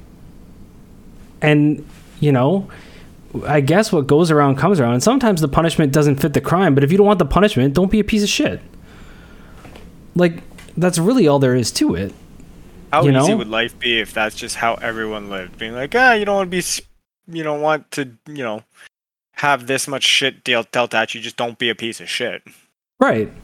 You want your I said this to somebody the other day. You want your existence to be manageable? Be manageable yourself. Right? And this guy, he clearly wasn't manageable. And now his life might not be manageable from that perspective, and he may have to end up working some weird desk job or something. Maybe he has to change his name or something, who knows. But I mean, them's the breaks. when you fuck around and find out. Like the universe does that too, you know. You know, and like what I talked about before, we live in a world where there is a global town hall and communication, and things don't stay hidden, and things get discussed, and things get misconstrued. You know what the best way for things not to get misconstrued? Don't leave any space for things to get misconstrued. You don't want to be known as a rapist? Don't cheat on your girlfriend. Period. How about that? Like, then you can't, like, you know what I mean? Don't do grimy things that could get elevated to be more grimy. Even if that's wrong. Like, even if that didn't happen, don't do the little thing that got you in shit for someone to make up the big thing. Do you know what I mean? Like, just, if you keep yourself clean, you're better, your odds are better for not encountering that kind of thing. You're right. We would talk about this a lot longer than you wanted, but yeah, that's I feel the like, thing. Like, I knew there was layers to this where it's not specifically about Joey Ryan. It's more just about like where the line is for something like this, and like at what point has someone served their sentence, and without a court proceeding, and without due process, and without sentencing, and without these things that we have established in our society, it's hard to find out when we move on from this, or do we never? well, so like I said, there are things that are not necessarily criminally, or they could be criminally. It does, like, that, just them existing or that person being a piece of shit results in consequences. Hulk Hogan's a great example. There are people that won't ever forgive that man because he just, Yes, saying I the N agree word with what is you mean. not criminal. But how many people do you think go into Hogan's Beach Shop in Clearwater, Florida every single week? Right, but again, there's different levels. Like Hulk Hogan, like the N word is not the same as a sexual assault. So like No. So But there Ric Flair just sold out the whatever, 10,000 seat arena that they're going into to do his last match. Hmm. Stone Cold Steve Austin beat 2 ex-wives, 3 ex-wives, whatever it was. Yeah. But those things. But what I'm No. saying, when those things. But right. But when those things happened, similar to what I was telling you before, there wasn't that global town hall to elevate them, right? Yeah, that's true. And that's what exists now. And people listen. It's not right, but people are picking and choosing what they go back to dig up. Kevin Hart, James Gunn, whatever. Nobody's going back and pointing the finger at Stone Cold, and that, hey, maybe that's an issue. But what we do know is that in this world, Joey Ryan played with fire, trying to be the sleazy, and flew too close to the sun. And you can't escape that when there's a global platform to discuss and propel those things to the top of the discussion. Like, you can't escape that. People are going to talk. And it's the same way as fake news gets, like, Trump took advantage of that. He knows you put it out there and people are going to talk about it and it's going to squirrel. But it's the same with your actions. You do something and someone knows and they're going to elevate that conversation, and you can't escape that. And that's something everybody needs to be aware of right now, is that everything you do can be elevated to a point where it's inescapable. And I don't think people are as aware of that yet, because it keeps happening. But the more these things where those consequences, and right, like you said, they may be more harsh than fits the situation, or might be over and above the innocent until proven guilty concept. But that's the new paradigm, and the best way to live in it is DBAD. Don't be a dick. I'm not gonna lie. I would love to just have, and it's sad that it's kind of come to this, because like when we first thought of doing this podcast, like, yeah, we'll talk sports, we'll joke around, it'll be fun and whatever. It just seems like it's just like so much negativity around so much sports. You just wish for a day that it's not the issue, where we can just talk about the worst thing happening in the world of sports is fucking some goalie giving up, 4 goals on 22 shots, or, a pitcher who has like through 5 innings, like an 8 ERA, and we can blast a guy for that. But that was what it was, right? When it was just the newspaper and just the guys in the clubhouse talking No, to I know, but that's right. not the point I'm making, right? Like, you're digging into, I know you're referencing your point, being like, well, it's just not elevated. That's not the point I'm making. I'm just saying, like, I wish people just weren't such shitheads that this shit just didn't happen, regardless if people talked about it or not. Yeah, no, I think what Maddie's saying is that like week after week, there's always been like a story like this. It's like it's not like we're specifically focusing on the. Absolutely, and I wasn't saying that. What I'm saying is these things have probably existed for time, as well, right? Yeah, that's true. These shitty things aren't just new stories; they're just shitty stories that just never came to light in previous decades. Like if I just look at the lineup from last week's show, it was like Hockey Canada got their funds frozen, so that was one story. The week before, we talked about Vince McMahon. The week before that, Jeff Hardy got in the car accident, and Josh Donaldson said some racist shit. And then the week before that, it was this Tampa Bay Rays thing where they wouldn't wear the rainbow. So like, I can probably go back to every single week on our run sheet here and point out something where, but like you said, Steve Austin beat Deborah, and there was a song made about it, and people laughed. But it didn't. It didn't happen at a time where, these stories have always existed. It's just people didn't talk about them because they didn't make it out. We're just the unfortunate ones that have to that's what we talk about because they're the stories that are making it out. Well, the other big story this week was Logan Paul signing with WWE, and I think that's one of the high notes ones where we can say Logan Paul has just become the biggest star in WWE today. Agree or disagree? Yeah. In terms of recognition and name, then yeah, for sure. Yeah, I think, it's a monumentous deal for both sides. I think it's the right move for both sides. And you want to talk about people who are pieces of shit, like Logan Paul's a real good example, right? And Maddie said this too. The guy's put in a decent amount of work on his redemption path. Compared to his brother, who can be a royal piece of shit. He's distanced himself a little bit from his brother. He hasn't done, I don't pay that close attention. Matt, I don't know if you do. He hasn't done anything remotely close to that inappropriate or dickish since. If anything, I think his stuff's probably been a little more wholesome. Well, I think, for context, and I don't know how aware you are of it, but the whole incident with Aokigahara, which is the forest at the base of Mount Fuji, which is known as the Suicide Forest, because it is such a dense forest, there's pathways that you have to stay on, and they explicitly tell you, do not leave the pathway, you will be lost forever. Because the trees are so dense that you can't see light come from the top, and the sound doesn't carry. It dies 3 feet in front of you, for lack of a better term.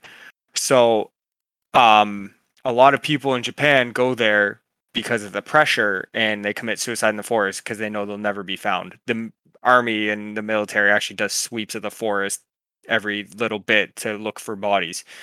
And he was filming a YouTube thing while he was in the forest in a dead body and was just super disrespectful. And granted, anywhere in the world, being a disrespectful asshole is being a disrespectful asshole. But in a country like Japan, where honor is everything, I think it just elevated it to another degree. Right. So that was the controversy around Logan Paul, and I think was Jake Paul involved in that too. I think they're both in that video, right? I'm not sure if they're both in the video, but I just know it. People weren't happy. Yeah. That's so, for sure. Right. So that was the controversy that surrounded the Paul brothers, and that was years ago. And since then, Logan and his brother had both ventured into boxing, and they have expanded their YouTube channel and et cetera, et cetera. And most recently, Logan had competed at WrestleMania and blown everybody away about how good he was. Amazing what happens when you take an athlete who has a bit of charisma and put him in the ring. It's like, oh wow, that's what it's supposed to look like. Right. But if you look at just pure Instagram followers, I think he already has more Instagram followers than Roman Reigns times 5 or something like that. So it's definitely a win for WWE. What's interesting, when he signed the contract, he had his stupid energy drink sitting on the table. It's going to be everywhere. That's the point of this contract for him. But that's something that they were always very against. of having sponsorships. The only guy who ever got that was Brock Lesnar. But who's more popular? I don't know. I think it was Punk who originally tried to get it to happen, and with Pepsi? WWE said no, absolutely not. You're not allowed to do that. Was it with Pepsi? I don't know if it was with Pepsi or not. Like, he just wanted to do a UFC style outfit, like literally exactly what Brock Lesnar wears. Yeah. He's like, he wanted to wear MMA shorts and this is back in the day when UFC fighters had that. It's like before they're with Venom now, but before the Venom deal, UFC had that deal with Reebok. But before the Reebok deal, they all just wore whatever trunks they wanted to wear, and they had sponsors on their trunks, right? So Punk wanted to do something like that, but they told him absolutely not. We don't allow that for anyone. And then like a year later, Brock Lesnar came back and had like his Jimmy Johns all over his trunks and whatever else. But why did they let Brock Lesnar do that? Because he's Brock Lesnar. And for the same reason, Logan Paul is Logan Paul. And I mean, listen, you're getting Logan Paul, who is a celebrity of immense magnitude, like brand awareness beyond, like, he's right up there. You're getting sorry, no, go ahead. No, go, because this is off topic, so go. You get Logan Paul, who's got brand off the charts. You get not just Logan Paul brand awareness off the charts, you get a committed Logan Paul for dates for multi-years. Oh, right? I don't know if it said multi-year. I think they said multi-event deal. I thought it was multi-year. I'll have to look up the verbiage. Well, I think it might be X amount of events over a couple years. I think it was events, yeah, or whatever the case. He's not going to be a full-time guy. No, but he's not going to be. He's not going to be uber part-time either. He's not working SummerSlam and going away until Mania. Like, he's on Raw tonight. Like, I think he's going to be showing up, and I think it's in his best interest too, because WWE is one of the top brands in the world globally, and what a better platform to put your drink on than that. Like, he can't buy. He's getting paid to have advertising that he can't buy, which is according to Variety. It says a source familiar with the pact. What a weird way to write that. A source familiar with the pact. Blood pact. The pact that was made between Logan and WWE. These are just writers using fancy weird writing words when like literal normal English words would be totally fine. So sources familiar with the two parties. He will stay with the wrestling entertainment company. Jesus Christ, Variety. He will stay with WWE for the near future and will perform across multiple events, which will take him through next year. So it's multi-year. If I understand this jargon properly, he's signed through 2024 and will perform on multiple events. Right. So it's probably a 2-year deal, and he's probably getting, the Brock Lesnar type treatment from his first, where it's like 20 dates. And he'll be in and out of storylines, and he'll get a chance to promote his drink. And again, he's getting paid for advertising that he couldn't buy, which is, and they're getting a AAA social star that can work and can be a part of things and doesn't look out of place, doesn't talk out of place. He fits. Yes. It's exactly. These are very, very, very, very, very fucking rare in the pro wrestling industry. It's a perfect storm of a guy who, like, whether you like him or not, he's got charisma, he has a platform, he has an outreach, he has ability, he has the look. He's everything you want. He's business savvy, so I'm sure WWE will work that in their favor in some way, shape, or form. But the guy just checks every box. I wouldn't be surprised if, like, I'm not shitting you. I wouldn't be surprised if this time next year he doesn't win Money in the Bank. I don't know about that. Why? He could go away for a little bit. He can go away for a little bit, cash it in at like WrestleMania. Put the strap on him, and it's headlines everywhere. Like, it doesn't have to be like, you think they give a care about the lineage of that title anymore? They don't give a shit. So That would be incredible. Logan Paul wins Money in the Bank, is headlines everywhere. Then you get the second round of headlines when he cashes in and wins. I would do it if I was booking that shit, and I would make The Miz the fucking champion that he cashes in on. What if? or Roman, and he ends Roman. I was gonna say. So okay, so this coming WrestleMania is in Los Angeles, and it's presumably Roman Reigns versus The Rock. Does Logan Paul beat The Rock? No, they don't let that well, happen. he didn't win. Austin Theory won. Austin Theory won Money in the Bank. Right, but I mean next year. So at some point, The Rock can work a SummerSlam match, and he will have the championship or whatever, and then Logan Paul wins. You can set up for months in advance. Like, so I don't know what number this WrestleMania is. Let's say WrestleMania but in Money in the Bank will 2024. take place after that, so he would have to be the year after. Yeah. Yeah. So in 2024, WrestleMania would be The Rock versus Logan Paul. No. That would be, dude. No, that'd be massive. It would be massive. Yes. And you know what? The funny thing is, The Rock cut Logan Paul off after the Forest thing. He was like, he did a lot of stuff with Logan socially, and then cut him off. So there's, it almost makes too much sense. Like, it almost. Could you imagine? Oh my god! There's a lot of fun things you can do there. It doesn't even have to be The Rock. You can do Brock Lesnar. Yeah. Either Roman, Like, you could do anybody. John Cena, Logan Paul would sell a gajillion tickets. That's a good point. But John Cena's